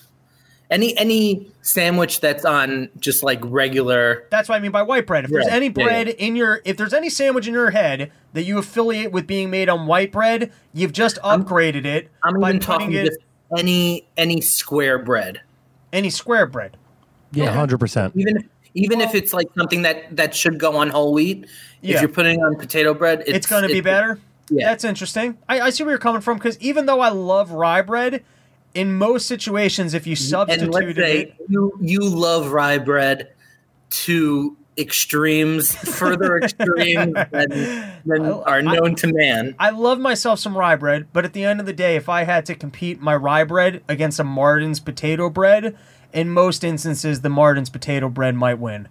And... Might. Come on, get the fuck out of here. And when we're discussing potato bread, you also got to give props to, and this is the Breast brand, but that Martin's potato bread. Oh my God, the roll. Like if you're putting a hamburger on those big, thick Martin potato. Harrington, can you pull up a picture of the sesame seed Martin potato breads? They got sesame seed on them now? They always had sesame they've always seed had. on it. Yeah. No. Well, they come in one of two styles. They got the small ones, which are more for like sliders, which are great, and then they got the big ones for like some big ass hamburgers. I think they're actually called, they're called like jumbo or like big ass bun. Which, by the way, I haven't done this in a long time, but those are excellent for like a deli sandwich. You throw some pastrami on a Martin's potato with the sesame. Am I able to share my screen? See, that's what I'm seeing, and that clearly has no seeds. Oh, so you got to look at the jumbo one. I'm all about the jumbo that's got the sesame seeds on it. It's right there. It's on the right. It's on the run over. Oh, yeah, that's the one. I've never tried this. Oh my God! You got to pull up some pictures of the Big Marty's, dude. But the thing is, these aren't potato bread. What, the Big Marty's aren't? Yeah, not potato bread. That's got to be fake news. No, that's true. Man, if I'm wrong on that, boo on me. I lose some credibility. Oh, you're right. Unbleached wheat flour. It's not potato. Yeah, it's not potato. I just did It's a regular roll, but it's great. I did Control F on the ingredient list, and there is no potato. Is there a Big Marty's that exists in potato, or am I just totally messing up my Big Martin's potato? No, they have a Big Martin's potato bun. I'm 100% positive about this. Nope. And by 100% positive, I mean I really feel like I'm losing confidence in this. Martin's Big Marty potato rolls? Looks like just potato. Big Marty's, yeah. I'm gonna have to do some research. But the thing, no, you don't have to do any research. Well, listen, when I was in research, I need to do my homework. No, you're wrong. Listen, you don't think that within the last 4 years they might have changed their product line, and then perhaps there was a time when I ate a large Marty's potato that had. Can I tell you? It's so good. That hamburger bun is so good. It tastes like potato bread. Maybe you're right. Anyways. No, I am right. Why can't I ever be fucking right? If anybody proves you wrong, you go, I need to do my homework. I need to do a little bit more research on this. Get the fuck out of here, Robbie. Ooh. Enough with your homework and your research. Listen, I'm very quick to go, hey, I was wrong. But sometimes there are things I'm pretty quick to admit, or I'll go back and do my homework and go, hey, listen, I looked it up and I was wrong. I'm okay with being wrong. Well, no, I know you're okay with being wrong. You're wrong many times, a lot. You'd think at some point you'd be wrong enough that you'd accept, hey, I'm wrong a lot, and I have to be okay with that, which I am. But I really seem to remember, you might be right. I'm still not 100%. So I am on the Martin's website. It's called PotatoRolls.com. Because they're known for potato. So everything, it says sandwich potato rolls, long potato rolls, dinner potato rolls, 12-slice potato, 100% whole wheat potato rolls, which, what? And then... Yeah, that's a little confusing. They have hoagie rolls, butter bread, and Big Marty's are the only things that do not specifically say potato in the title. So I'm thinking that might be... you might be wrong about that one, Rob. Hey, listen. Point Yosef. Can we actually admit this? Agree on to the disagree. Spot without any further homework or research? Can I actually get a goddamn point here? Jesus Christ. You know what? The Big Marty is best with like a big, like medium, maybe even medium rare hamburger with some pastrami on top of it. And this is a perfect lead into our next topic. Actually, before we do our next topic, the other thing I want to say is really excellent on a potato bread. Haven't done this in a long time, but a good fluffernutter sandwich on potato bread. I was going to say peanut butter. I was going to say, I swear, it enhances everything. It's so fucking good. But specifically, a fluffernutter, dude, which is peanut butter and fluff on potato bread. Oh my god, dude! I don't think I've dipped into the marshmallow fluff in at least 5 to 10 years. I mean, it's been a long ass time, but a fluffernutter on potato bread. I would have a fluffernutter with some banana slices. All right, it's a tweak, but I could see it. I'm not saying, upset about I feel like it's like a older version of it. What else? What else? If you were going to recommend top 3 sandwiches that someone should eat on a potato bread, what are they? What do you think absolutely pairs like unbelievably well with the potato bread? The thing is, it's so like you could have plain potato bread, or just toasted, lightly toasted, and that just eating that plain, it's like, oh, that's so fucking good. One of my favorite sandwiches, and I haven't had this in a while because I don't really go home for Sabbath that often, but my mom makes a pretty excellent brisket. And I don't know how to describe the style of my mom's brisket because it's not like if you go to a barbecue spot, it's not like that smoked brisket. No. It's not that. It's juicy. It's like it's like a juicy. Maybe you would have better words for it. I would say it's a more moist kind of braised brisket. And it comes with it comes with like a sauce on it and like a cooked onion on it and.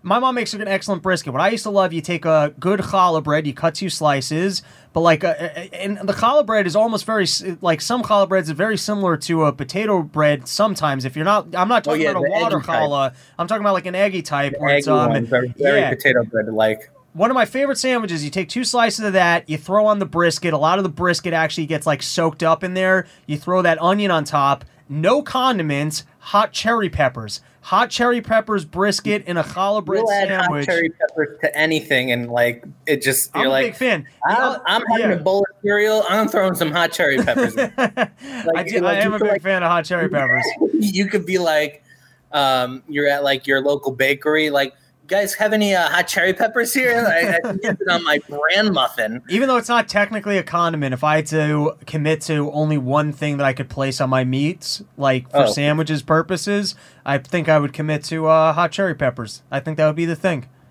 Yeah, I would agree that you would do that. That you would commit. Or the problem is you don't see it often enough, but like a good schlug can serve the same purpose. Or schlug. Or is that a well-known thing? No. Or is it like no. Schlug is it's an Israeli condiment made from crushed hot peppers. It comes in a green and red variety, and it's a little bit too expensive for everyday use condiment purposes. It's the equivalent chimichurri. Yeah, it's like the equivalent of an olive spread, but for hot peppers, if that makes sense to some people out there. The other thing that's excellent that I could probably commit to, but you don't like, if you got the hot sauce at our favorite establishment, Golan Heights, which is, they call it harif, which is a certain style of hot sauce. A very good harif is also something that I could potentially commit to as my only condiment for the rest of my life. If you're talking about just sauce in the sauce department, I would say I would put that in. You see, hot cherry pepper is inappropriate to be placed into the condiment category. Schlug borders. Harif. The hot cherry peppers are a topping. Yes, a topping. Harif, on the other hand, that's a sauce. That's a condiment. I wouldn't call it. I would like. It's not a sauce. It's condiment. Like you would say. Like I put that with your garlic, your mayo, your sriracha with your mustard. Yeah, exactly. All right. Chipotle mayo. Oh, the best. That's what. Okay. My go-to every time. So you know what? Yes. Go ahead. You know what I actually have in my fridge? It's. I don't know if it's like constantly in the rotation, but if a bottle of sriracha gets like towards the end, I'll squeeze a ton of mayo in there. Ooh. And make like sriracha mayo. Okay. And then you just have that coming out of the sriracha squeeze bottle. So fucking good. It's like one of my best innovations. Okay. He's a visionary. Now, we're about to have an epic battle royale here. So I want everyone to. I just bring food innovations, and Robbie's like, let's move past that. No, I want to get into the food innovation, and right, I think it's a perfect lead-in to. I had said on the Part of the Problem podcast that I'm not a very big fan of mayo, and I now want to delve. I want to delve into this. All right, let's talk.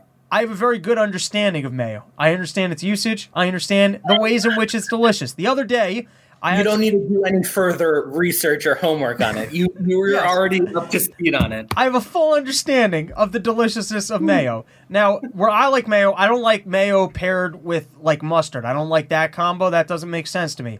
I don't like pure mayo, like the people who just will kind of spread mayo on top of something, like on the top of the bread, just pure mayo on top of like a turkey. That's gross to me. Now, where I have a full understanding of mayo is like a Russian dressing is absolutely necessary if you're going to eat a Reuben sandwich kind of thing, or if you're pairing pastrami like a chicken cutlet on a rye bread, you kind of need some of that moisture. Yeah, you need some Russian dressing in there. Now, what mayo fills in your sandwich, it's kind of coming in with the creamy fat. That's what it is. You're going, hey, I want some creamy fat balance on my delicious sandwich, and I have a full understanding of why people want creamy fat on their sandwich. You don't have to explain this to me.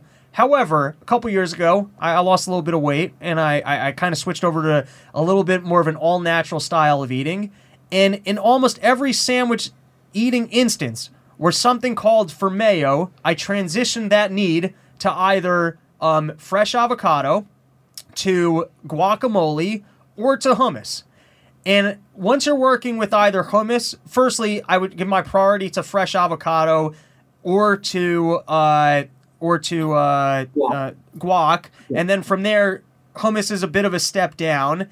And then from there, if you can't have either of those things, then mayonnaise is the poor man's substitute for those two items. Now, I don't know. I don't know about that, because I've been known to use avocado hummus, and mayo, or like a type of mayo all together. Oh, for sure. There you go. There you go. I love it. I'm not upset at you for it. You would make almost a hummus avocado mayo. No, there has to be something. There has to be like some sort of meats involved and some No, tomatoes. but I'm saying, could you mix that all together in one bowl as if you're making a new Russian dressing type concoction, No or fucking way. you're separating it by meats? You do like if you're doing that, it's like, like a nice coating of the hummus right on the bread. Yeah. And then you have like the sliced avocados like interspersed in the meat. That was like when I used to. And then you like kind of drizzle some of the mayo or like spicy mayo or the garlic mayo or whatever it is, like over, once right before you close the sandwich. And you have all three. Yeah. I've done But that they're not with. like mixed into a bowl like you crazy. No, because I know I get that 100%. When I used to make myself some big-ass deli sandwiches and I was a little bit more mayo-friendly, I would do top layer Russian dressing and then my lettuce, onion, tomato. Then I would do my first deli meat, which let's say was being a pastrami. Then between my first deli meat and my second deli meat, I would do my spicy brown mustard. Yes, now, of course. for the life of me, I would never mix mustard with with the Russian dressing for one condiment. That's disgusting. That's not what you're looking for. But whenever you're using like a mustard in a deli sandwich, it's always right on the pastrami or turkey. Yes. It has to be. Yes. 100%. You don't want that. Good. You don't want mustard doesn't mix well with the vegetables. You don't want it like straying aside, like where it's not like right on. Yeah, 100%. Or you don't want your mustard mixed in with your lettuce and onions that you end up with a bite of just lettuce, onion, mustard. That's not a good mix. That's not what you're looking for. But in removing myself from the mayo game, there's something conceptually just absolutely disgusting about mayo. That you have this thing that doesn't need to be refrigerated. It's just white. It's incredibly unhealthy. I'm telling you, if you take a break from eating mayo, and I still, like I said, sometimes eat mayo, it's kind of just gross. Mayo is the best. Seriously, the best. Like I said, I ate... Okay, this is what I would kind of compare it to. There was a time in my life where... Jizz. What? Jizz. There was a time in my life where I would have thought going to 7-Eleven for a Slurpee was the greatest thing in the entire world. I might even made an argument that there were some occasions and moods that if you offered me a milkshake against a Slurpee, I'd be like, hey, I'm more in the mood for a Slurpee. I haven't had a Slurpee in 10 years. I'm disgusted by the concept of a Slurpee. There is no occasion by which you can hand me a Slurpee and I would go, oh man, this is fucking great. I'm going to have a Slurpee. I judge people that if I see an adult with like a big red Slurpee, I'm like, what is wrong with you? Yeah. And that is somewhat the same flavor that I bring an attitude to mayo, that while I've eaten it, I understand it. I still sometimes do eat it. There's just something gross about it. You are a scumbag. Who in the hell are you? You are just this like upset, slimy human being to have those feelings in your body. What do you mean? Lay it on me. Like, to judge people on them eating mayo is just disgusting behavior. Mayo should be accepted. Having a Slurpee, fuck you for saying that's something. I can't have. How dare you have a Slurpee? By the way, live a little, man. It's so unnecessary. No, and I don't eat healthy. There's nothing about my lifestyle that's healthy, but there's some foods that you just graduate from in life. No. And then you start to realize, hey, that's absolutely disgusting. Fuck that. All right, here's the thing. I will back you. If you're an adult drinking a red or blue Slurpee, like, you were touched as a child and remain in that place, right? But if you go and get a Coke Slurpee, right, and you mix in a little bit of the cherry or a little bit of the blue raspberry, whatever it is, right, have a nice steady base of something I can understand, like Coca-Cola, and you flavor it a little bit. Yeah. Right? You make your frozen sugar that much better. Yeah, that's fine. All right? And there's nothing fucking wrong with that. Right, and there's nothing fucking wrong with eating mayo either, Robbie. All right? The mayo angle is just purely like a sadistic move. All right, let me throw a qualifier out there. A little bit of a qualifier. Now you're backtracking because of no, I'm fully admitting I understand people's love for mayo. However, I've also had that sometimes you remove certain food items from your life for a while and they don't appeal to you anymore, much like I used to smoke cigarettes and I don't really smoke cigarettes anymore, and you kind of don't even want to open up that door to, hey, I forgot how great this thing is because it's unhealthy, so why do it? So that's definitely true of a Slurpee. I wouldn't want to go drink a Slurpee tomorrow because the last thing I need to do is find out, holy shit, this is the greatest thing in the entire world, and then be running around trying to find 7-Elevens for Slurpees again. That's totally fair. I'm sure... If you presented it in that way, that's fine. So I'm sure... If you didn't want to... Yeah. I'm sure so part of... Yeah. It's not like a hard-to-find item. You just don't want to get back on that... Well, I'm sure part of my disdain for it is also the fact that I can understand the fact that I had a can of soda for the first time. I had a can of Coke for the first time in 5 years, about a month ago. I've had 3 cans of soda since 6 o'clock today. God bless you. By the way, wait, I gotta throw a fucking accuracy qualifier on that. I stopped drinking soda years ago. I used to go through like cases of soda, and I had to quit drinking soda, and I kept to that. The one exception, and this is just shows how big of garbage I am. I drink vodka Red Bull every once in a while. So like for some reason Red Bull falls out of the soda category in my brain. But I'm saying like what? It's outside of the soda spectrum. Oh, okay, great. So then yeah, fine.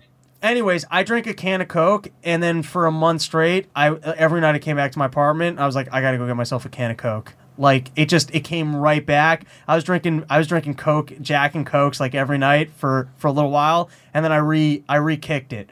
But I still bring that to the table when it comes to things like your Slurpees. But anyways, going full circle here, mayo to me, listen, step up your life.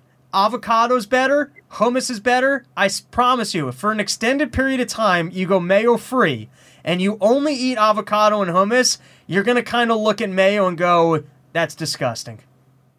But it's not like, I'll tell you, like, let's just say simply from like a sandwich eating perspective.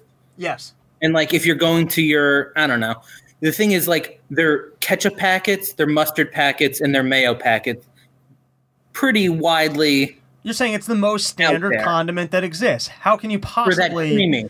Yes. It's not like they're going to have squeezable avocado packets for you to like squeeze onto your sandwich. Yes, I understand or like that. Hummus, like just it's become much more mainstream, but it's still not at the point where like, you know, you're able to squeeze it on like ketchup. Well, I guess there was a time in my life where I was putting together a sandwich. I'd be like, all right, this obviously needs mayo. Now I'd probably forgo a creamy fat sooner than I'd have mayo, with the exception being, like I said, if you're eating something with pastrami, it kind of needs Russian dressing. All right, I feel like we've fully gone into the world of mayo. If anyone has any final thoughts before we move on to the last food topic, well, how do you feel about closing remarks? So that's what kicked it all off. On the Part of the Problem podcast, I said, if you're eating your, fried chicken cutlet sandwich with garlic mayo on it, and then I had to rescind it and go, guys, I don't actually stand with garlic mayo. So I get the concept of garlic mayo. Like, I get it, but it's not something I'm reaching for too quickly. What would you... Yeah, but I would say the number one thing garlic mayo pairs with is like a chicken cutlet. Like, that's probably... No? Or anything. Or what else? What else would you say is like that's... Okay, if you only had a choice to eat one condiment, what food are you eating that you specifically... Like, if you could only have one condiment, you would say, I only want garlic mayo. No, literally, if I could choose one condiment, it would be plain mayo. Because if you had to commit to just one condiment, it would be mayo? Because I go hot sauce. I go hot sauce first. It would be so versatile. I go hot sauce, and then I might go barbecue sauce as my number 2. You are garbage. You're doing it all wrong. That's a notch up from saying fucking ranch. Oh, ranch is gross. I never eat ranch. I also don't even really eat ketchup anymore. I stopped eating, like, when I was on a real health kick a couple years ago, I was like, I don't need that sugar. And I got to tell you, for the most part, ketchup is just gross to me. I haven't eaten ketchup on a burger, but I eat barbecue sauce, so that's like a weird substitute. I'm in That's the bar, like that's like smoky ketchup. yeah, basically. They just kind of they just putzed it up a little Sugar-coated bit. Yeah, they sugar coated it. But yeah, that's. I understand like you like hot sauce and like spiciness like on everything, but at the same time, like going hot sauce #1 condiment is kind of ludicrous. No, I stand by that one 100%. No reason for retractions, no reason for qualifiers, no reason for walking it back. Guys. If I'm committing to one, it's hot sauce. Mike, what would be your one condiment? I already said it. Chipotle mayo, right? It's the best of both worlds. You get a little bit of spice in there, but you're getting like what you pay for, the creamy, delicious fat of a mayo. So you're kind of focusing on one specific type of. Like, I feel like I would just, if I could pick one condiment, it would be the basic mayo, and then, like, you could still add, like, different stuff. It's not like, No, I think you got to commit to one. Yeah, that takes away the point of saying Yeah, commit because then to one. if you're mixing in, like, a ketchup in one situation, a mustard in a different one, you're totally cheating. You got to go for one version of mayo, and that's going to be your version forever. Chipotle mayo. I think I would go with my hybrid sriracha mayo There bottle. you go. I respect that. A hot sauce mayo. I don't like, when sriracha was first introduced to me, I was like, holy shit, this is a different style hot sauce. And that's also something that's become, it's now gross to me. I don't like sriracha. What? I don't like sriracha. It's got some. You were throwing some like crazy bombs out there. I'll stand by you. You come over to my house, I'll make you a sandwich. I'll compete it against anything. There's some foods that have fallen into your lives that you guys have felt committed to, and you got to explore some new relationships because you're doing your taste buds a disservice.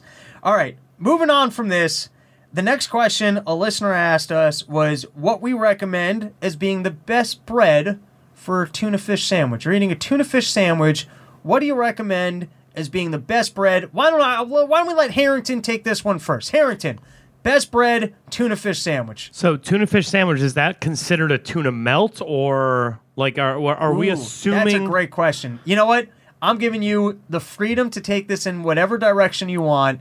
That if you're eating tuna, how do you most want it? And that's a real kicker that you just threw there when you threw tuna melt out into the tuna world. Yeah, I'm not just going straight tuna. I'm always going melt, and to me, the only answer here is a scooped out Kaiser roll. Ooh, I don't even agree with that a little bit. That's even weirder than my. Oh, I hate that. I don't like Kaiser rolls. I'm anti-Kaiser. Oh, you're very anti-Kaiser. I'm anti-Kaiser. You're a big stance against Kaiser rolls. I'd rather have salad. That's sacrilege, and we both know it. I'll layer crust together. All right, Mr. Feldstein, tell us, you're eating tuna. How do you prefer it? What kind of bread? You know, I don't think I want to put myself in a box of one specific because you can throw out some options. Different occasions, different settings.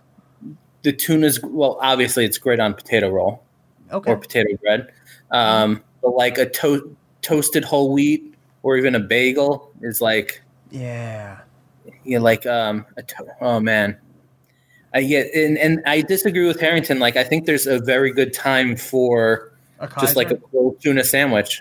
Yeah, like it doesn't need to be toasted. It doesn't need to be with the melted cheese. Like I could just go straight tuna. More often than not, if I'm eating tuna, I'm having it on a bagel. So I got to say that's really my go-to is bagel on a bagel. But you already said. I'm sorry, tuna on a bagel. A bagel. That's what I do. I just get a bagel and I put a different bagel in the middle. Exactly. Now I like bagel with a bagel. Yeah. The ideal way to have that would be lettuce, onion, tomato, Swiss cheese, and hot sauce. That's the ideal way to eat your tuna. But I like it on a bagel. Also, like you said, a good whole wheat, like a nutty kind of whole grain bread can really pair well. But then, and I haven't had this in a while, but an open-faced tuna sandwich on rye, like a tuna melt on rye with Swiss cheese and some hot sauce on top. Holy shit, Dix, dude. You love rye way too much. Oh my god. You got to come out with me for an open-faced rye bread tuna melt with Swiss cheese? Swiss cheese, though. I think Swiss cheese is like a delicious... dude, Swiss cheese is like someone. And I want to hear both Mike's ate- opinion on this. Both ate Like, cheese and farted at the same time. Like it's like a dankier cheese. It's like more cheese than the other cheese. I feel like Harrington. Mike would go American. In any situation where I would do Swiss cheese, I default to provolone.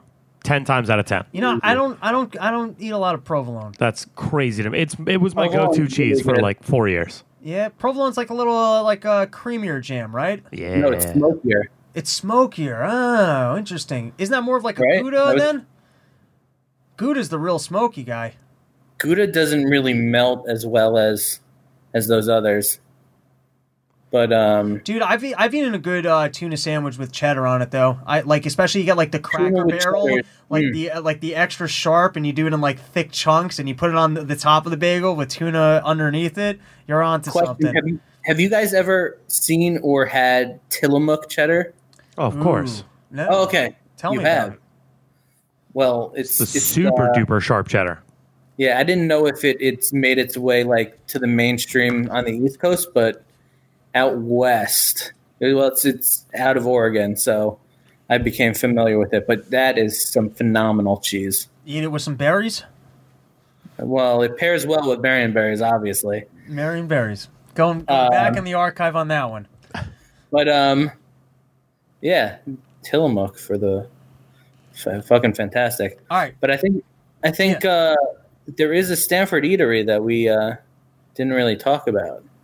What's that? It looks like you're jerking off, by the way. Does it not look Oh, like right. he's really rubbing one out? Look at the screen. All right, I want to tell you about a sandwich I ate the other day because I think you're going to give me Let's some hear it. real credit for it.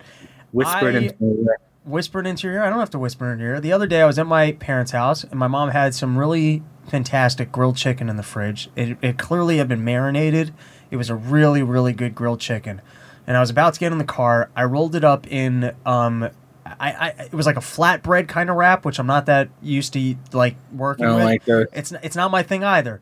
But I love the tortilla wraps. Yeah, I like a Those are great, tortilla. especially tuna in there. Yes. It's really good. Yes. really good. I agree with you 100%. Flatbread wrap, not my typical jam. No. I throw some hummus on there. I cut up some red peppers. I throw in some hot sauce. I throw in the grilled chicken. I wrap this thing up. And then I get stuck in traffic, and I'm able to eat this wrap while sitting in traffic, and it's perfectly well contained where it's not falling all over the place. There isn't juice coming out. It's not too many condiments. At no point in time do I need a napkin. It just kind of blended together in the perfect way where you could just eat it in one hand while driving a car. And I just wanted to let people know, sandwiches don't always have to be over the top.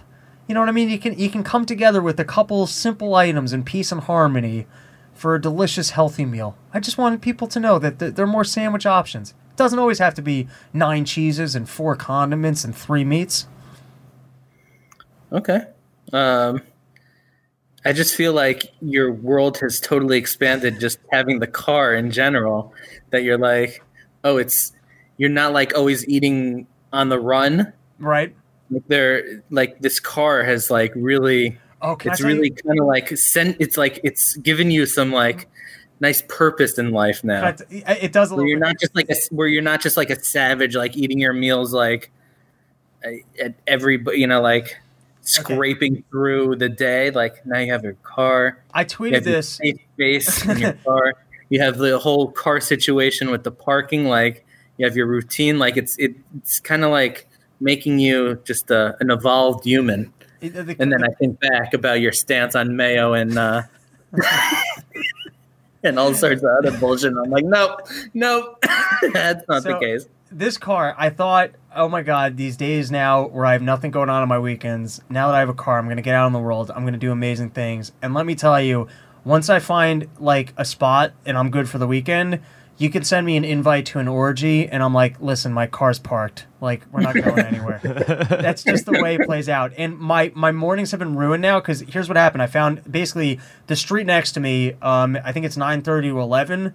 So every day I got to get to my car at 10:30 and move it to the other side of the street, sit in the car for a half hour, and I'm good. But I have to do that every day. It's like maintaining my car is that I have to spend a half hour in my car every day. But I kind of like the alternate side lifestyle. That's other people who are chilling in their cars.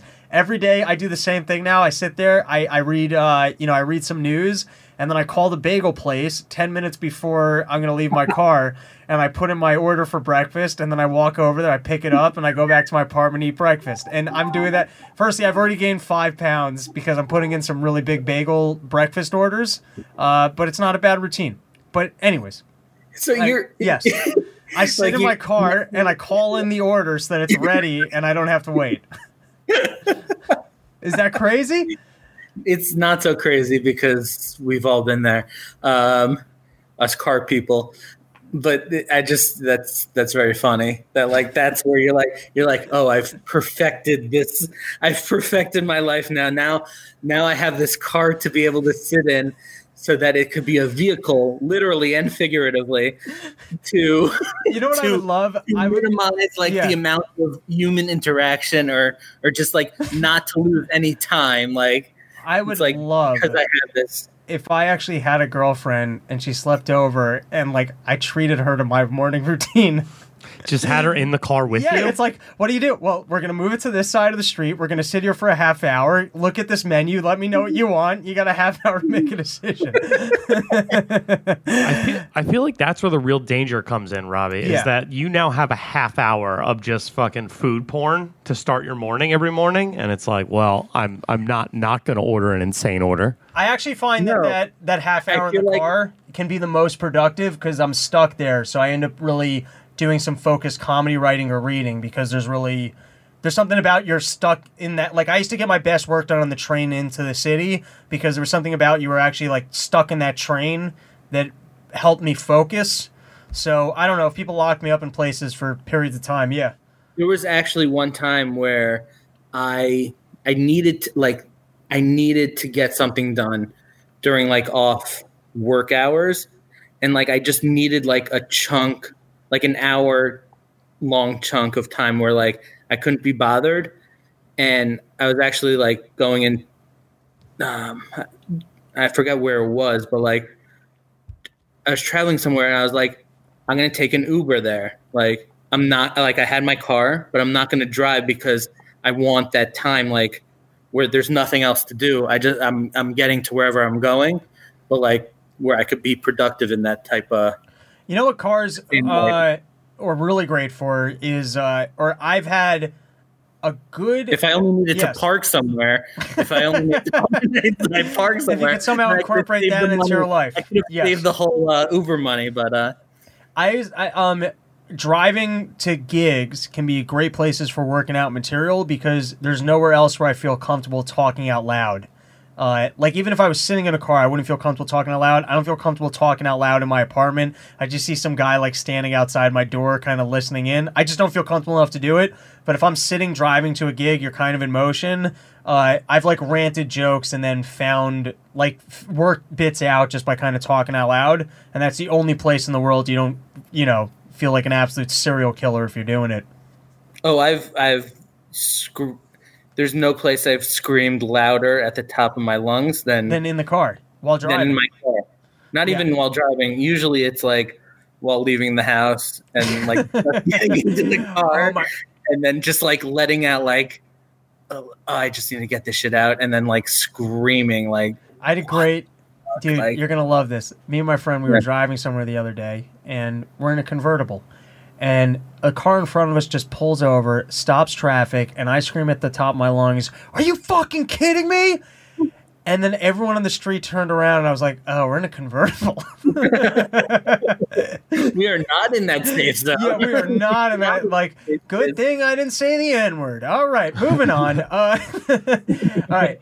Last sandwich-related topic I wanted to bring up. I was with my grandfather. I would tell you that it was the Lakeside Diner, but we're not talking about Stanford Places, so I'm not going to bring up the locations. You don't want to talk about Stanford Places. We're not going to talk about Stanford Places. I get it. No, we have to talk about at least one. I'm putting my foot down. Yes. But I went out. Before his grandfather or after Mike? I took my grandfather to the Lakeside Diner because after all the nice things. Real? After all the nice things that the guys were saying about the Lakeside Diner and my poor memories of the places, I decided it needed another review. I couldn't judge it based off my memory. So first is, and this is a great move, I ordered a whole meal, but before the meal I said, please bring me 2 of your cinnamon donuts and a cup of coffee because I wanted to see what the cinnamon donuts were all about. What time? What was that? What time? Yeah, admittedly, not fresh. I think it might have been 12 p.m. or something like that, so it wasn't fresh in the morning.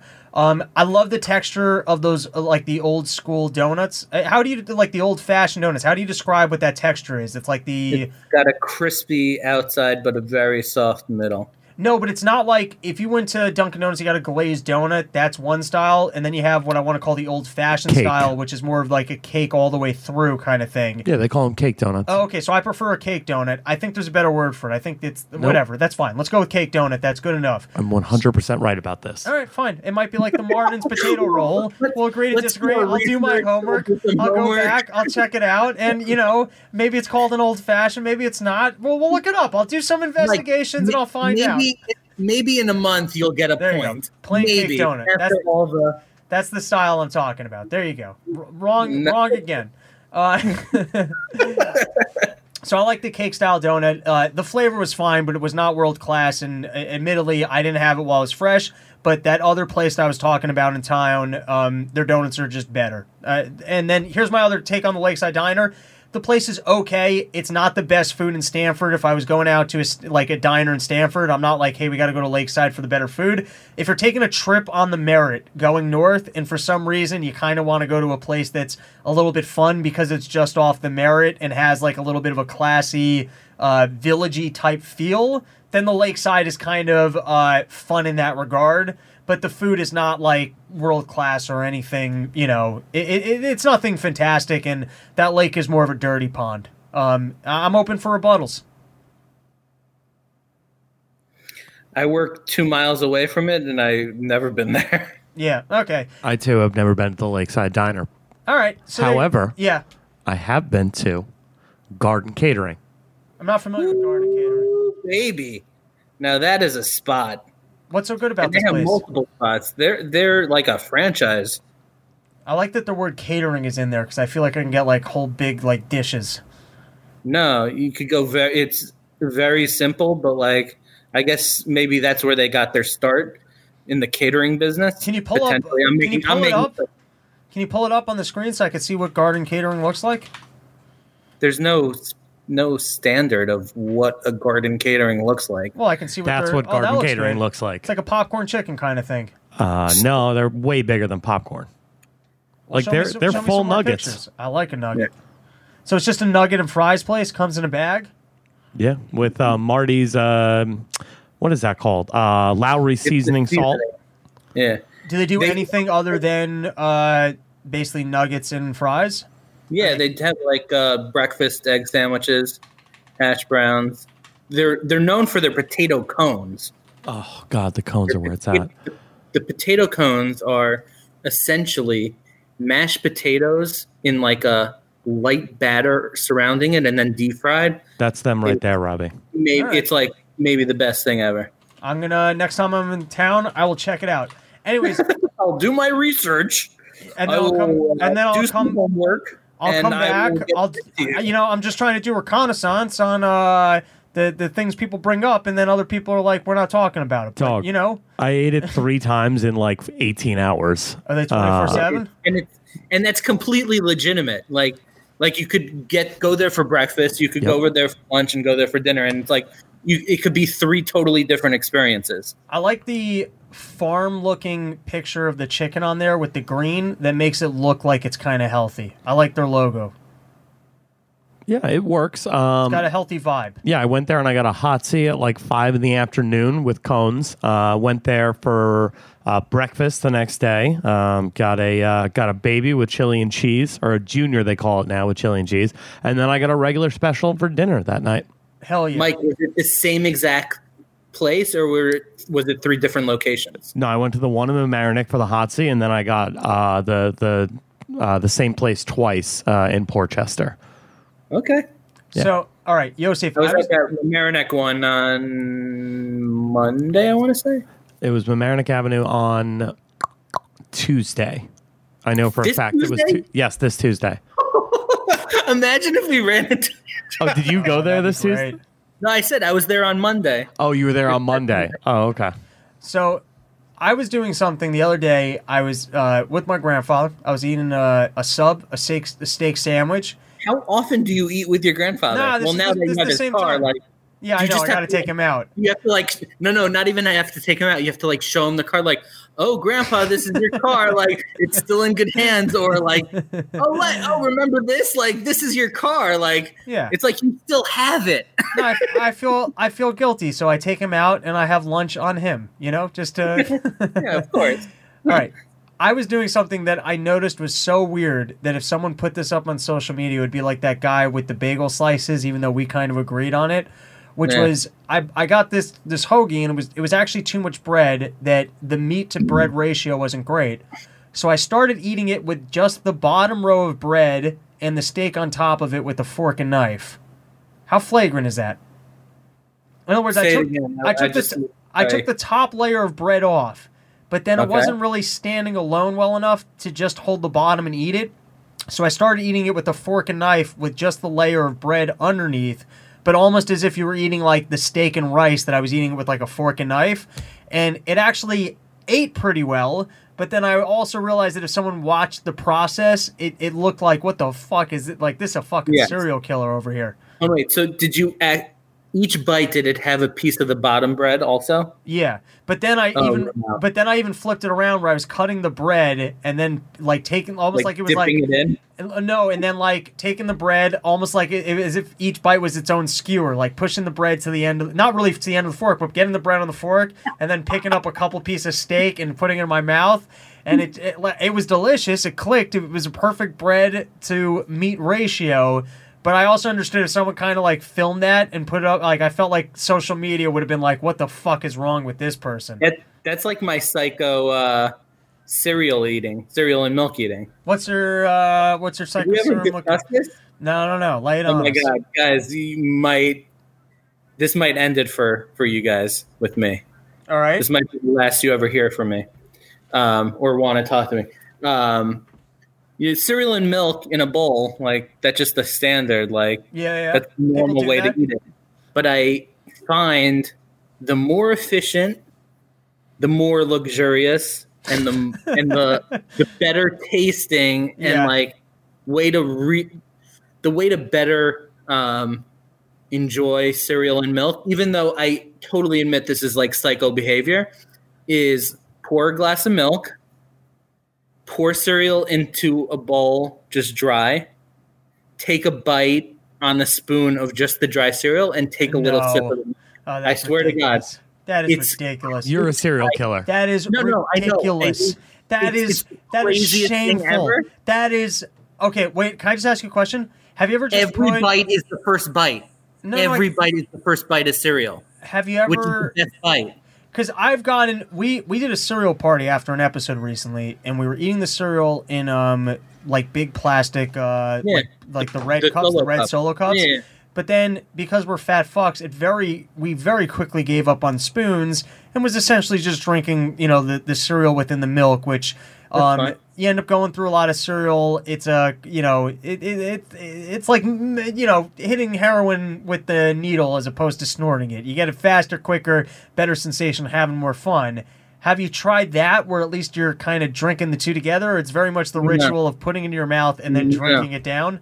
I'm telling you, I fully admit the psycho behavior. I don't need to do any more research or homework. I know that it's psycho. I'm fully admitting, I know this is the act of... I can't believe you're anti being open to research and discovering how wrong you are. I've already researched that I'm a loony pants for doing this, but until you actually try it, I don't think you could comment on it, because it is 100%, and I don't even do it that often. I don't think I've done it in over a year, but it's 100% the better way. Right. There's no.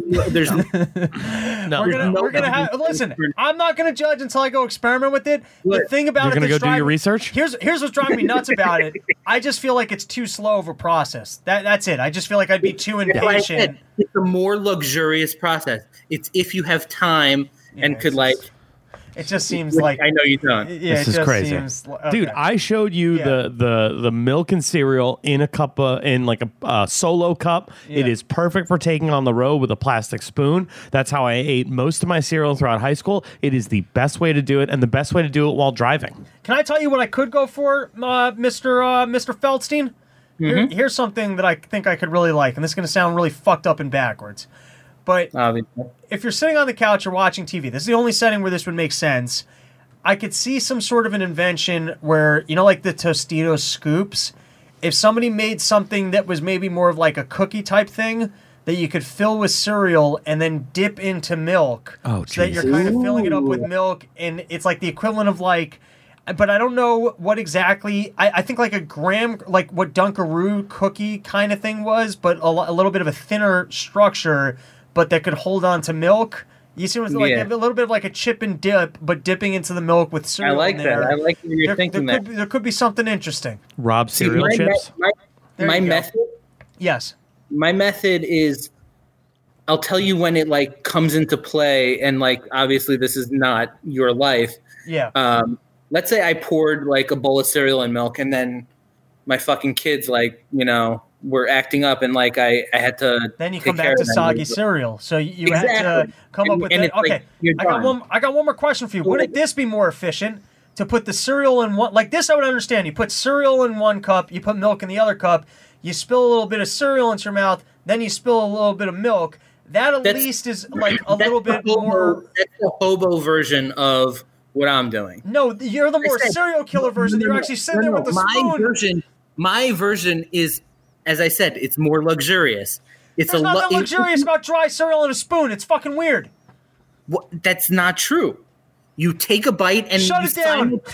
I told you this is the last you're going to speak of me. I openly admitted that when I admit to this, All right. you're never going to want to talk to me again, and I get that. But unless you try this act, you're Yeah. never going to understand it, because you're kind of like simultaneously taking the milk. It's the same exact conduit as taking just a regular bowl of cereal with milk poured over it. All right. But you're getting that first bite I get it, every single bite. I get No, it. I get it, but you're a fucking serial killer. I love the I know, passion. yeah. I love the passion. All right. Everyone, I think we did it. I think we fully explored Can some I say fat one more fuckery. thing? It's Yeah, actually of course. not. I suffered an injury this week, What was the injury? non-eating related, and I Okay. want to share it with everyone. So now, with this new home, I have a Do you mind- backyard. Can I No. quickly grab a little more coffee? Is that gonna piss you off? Can I get like 15 No. seconds on the clock for some coffee? Yeah, That's okay. for sure. All right. I'll hang out with Mike. Bruh. Mike, you need to send me your landscaping guy. Oh, right. I forgot you texted me about that. I will do that Oh, good. They usually literally. text you, like in the morning, and I know that's probably like your whatever. Yeah, no. I text me tomorrow morning because I'm actually I'm gonna see my dad, and it's his my dad's been driving his truck for like 2 weeks. Like they were real good boys. So I will definitely hit me up and remind me. Yeah, dude, Sure. it's mad late. Yeah, we got 5 minutes and then we gotta. Dude, we've been going for over 2 hours. Oh man. Almost 2:30. All right. Yassel, tell us about You this did something injury. before me? Yeah, we did like. Oh, wow. But this is like episode 2 within one episode. And here's the craziest part: I got to get the smoke out bug out, and then I'm putting this right. We're putting out 2 giant episodes this weekend, so it's gonna be a lot of content for the fans coming right at them. Hell yeah. All right. So you want to hear about this injury? I do. It's, Was it it's your a very penis? sad. No, it was my ribs. Ooh, what'd you do to your ribs? So I think it was Friday, I want to say. One of the like crazy hot days this past week. So That we guys can crack ribs in the heat. That happens. we have this nice backyard now. We have a slip and slide that the kids Ooh. literally Those are dangerous. all we had, like, it's like we have just that back patio Yeah. and slip and slide in the grass. If we turn that on, they're good for like 5 hours. That guy in a slip and slide, you should know better. Huh? You should just know better. I mean, you were made for America's Funniest Home Videos getting onto a slip and slide. So like I saw like they were using it and like they were kind of like running and like jumping on it like with their knees, like on their knees and like sliding down, then a little bit like, you know, like sliding, like, but like they were not doing it in the way. Like I was trying to like show my kids, like I was like holding them and like, oh look, you could go the whole distance. Like you don't just need to run and then like start the jump like halfway through. You could slide all the way through. And then that's the best part about kids. They're so fucking stupid. You feel like you can teach them anything, and it just blows their mind. Exactly. So, as I said, it was one of the like days where it was like 100 or over 100, and even with like the ACs, like I was just like dying, and I was like sitting outside with them for a little bit, and I got like super hot, and then I stripped down to my underwear in front of the kids. Well, that's like clothes to them, yeah, I was like, all right, I'm gonna go on the slip and slide, and like I just wasn't like properly thinking of where it's like it's just on the grass. It's not like it's on some. It's like literally like belly flopping onto grass, like, and that's not something I would normally do. For some reason, I thought there was more protection. Or like those buffer. Are dangerous, dude. 100%. So I just like went on it, and my ribs have been completely sore, bruised or cracked. I don't think cracked, because at least per my Google research, cracked ribs it would like affect your breathing. So I think it's just like badly bruised. Right. But it's been a fucking disaster. The worst is on slip and sides when you have too much momentum and then you get fucked up on the grass on the backside. Like you go like through the whole thing. Yeah, no, you go like you travel the whole distance to the thing and then end up on the grass. Here's the absolute worst. This hasn't happened to me, but I've seen it happen. Is that you go like this happens when people put like dish detergent on the slip and side because then you get more slip. People do that, right? So you cover, this is going to bug everyone out, you cover the entire distance of the slip and side and you keep going, but then when you hit the grass, you end up cutting or slicing into yourself on a rock that was in like the dirt kind of thing. Oh. Like, especially like across the side of your stomach kind of shit, you can really get fucked up. That? No, I've never had that happen to me, but I saw it in camp, some like mudsliding, that shit would kind of happen because there was always like, you know, that one rock that was still there kind of thing. All right. Listen, we fucking did it. This was a marathon. I hope people enjoyed it. The first halves we talked about, we got into David Stockman, we got into interest rates, we got into the Mueller shenanigans. I'm so glad I missed that. I stuttered a whole bunch. We had two different call-ins. We had a guy with a porch who teased us with footage of his porch while he played erotic music. We had another guy who called in from California who tried to explain how unions are stealing his wealth. And to be honest, I didn't follow it completely, but it was still interesting that he called in. Seemed like a nice fellow running a successful business. And he said he might ship us some sandwiches. So that guy's a fucking winner, dude. We got to figure out, by the way, how does that work? We got to figure out how we get people like to ship us sandwiches. There's got to be a way. We got to figure out what tech's out there for shipping sandwiches so that people can start sending in their sandwiches to become Run Your Mouth sandwich certified. Like on dry ice? Yeah, or maybe there's like bags out there specifically made for shipping hoagies in the mail. Yeah, sandwich. Yeah, the hoagie delivery service. Like I'm thinking of like a cylinder, like a Pringles can, but comes with built-in ice or something. I don't know. Listen, okay. I'm not a scientist. I'm just a guy who thinks of chips and dips with cereal. I would love to pull a sandwich out of a Pringles can.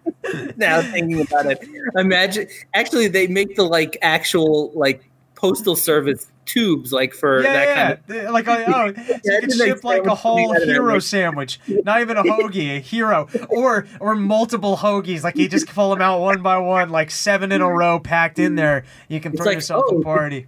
Did I order a poster? Oh no, it's my sandwich coming.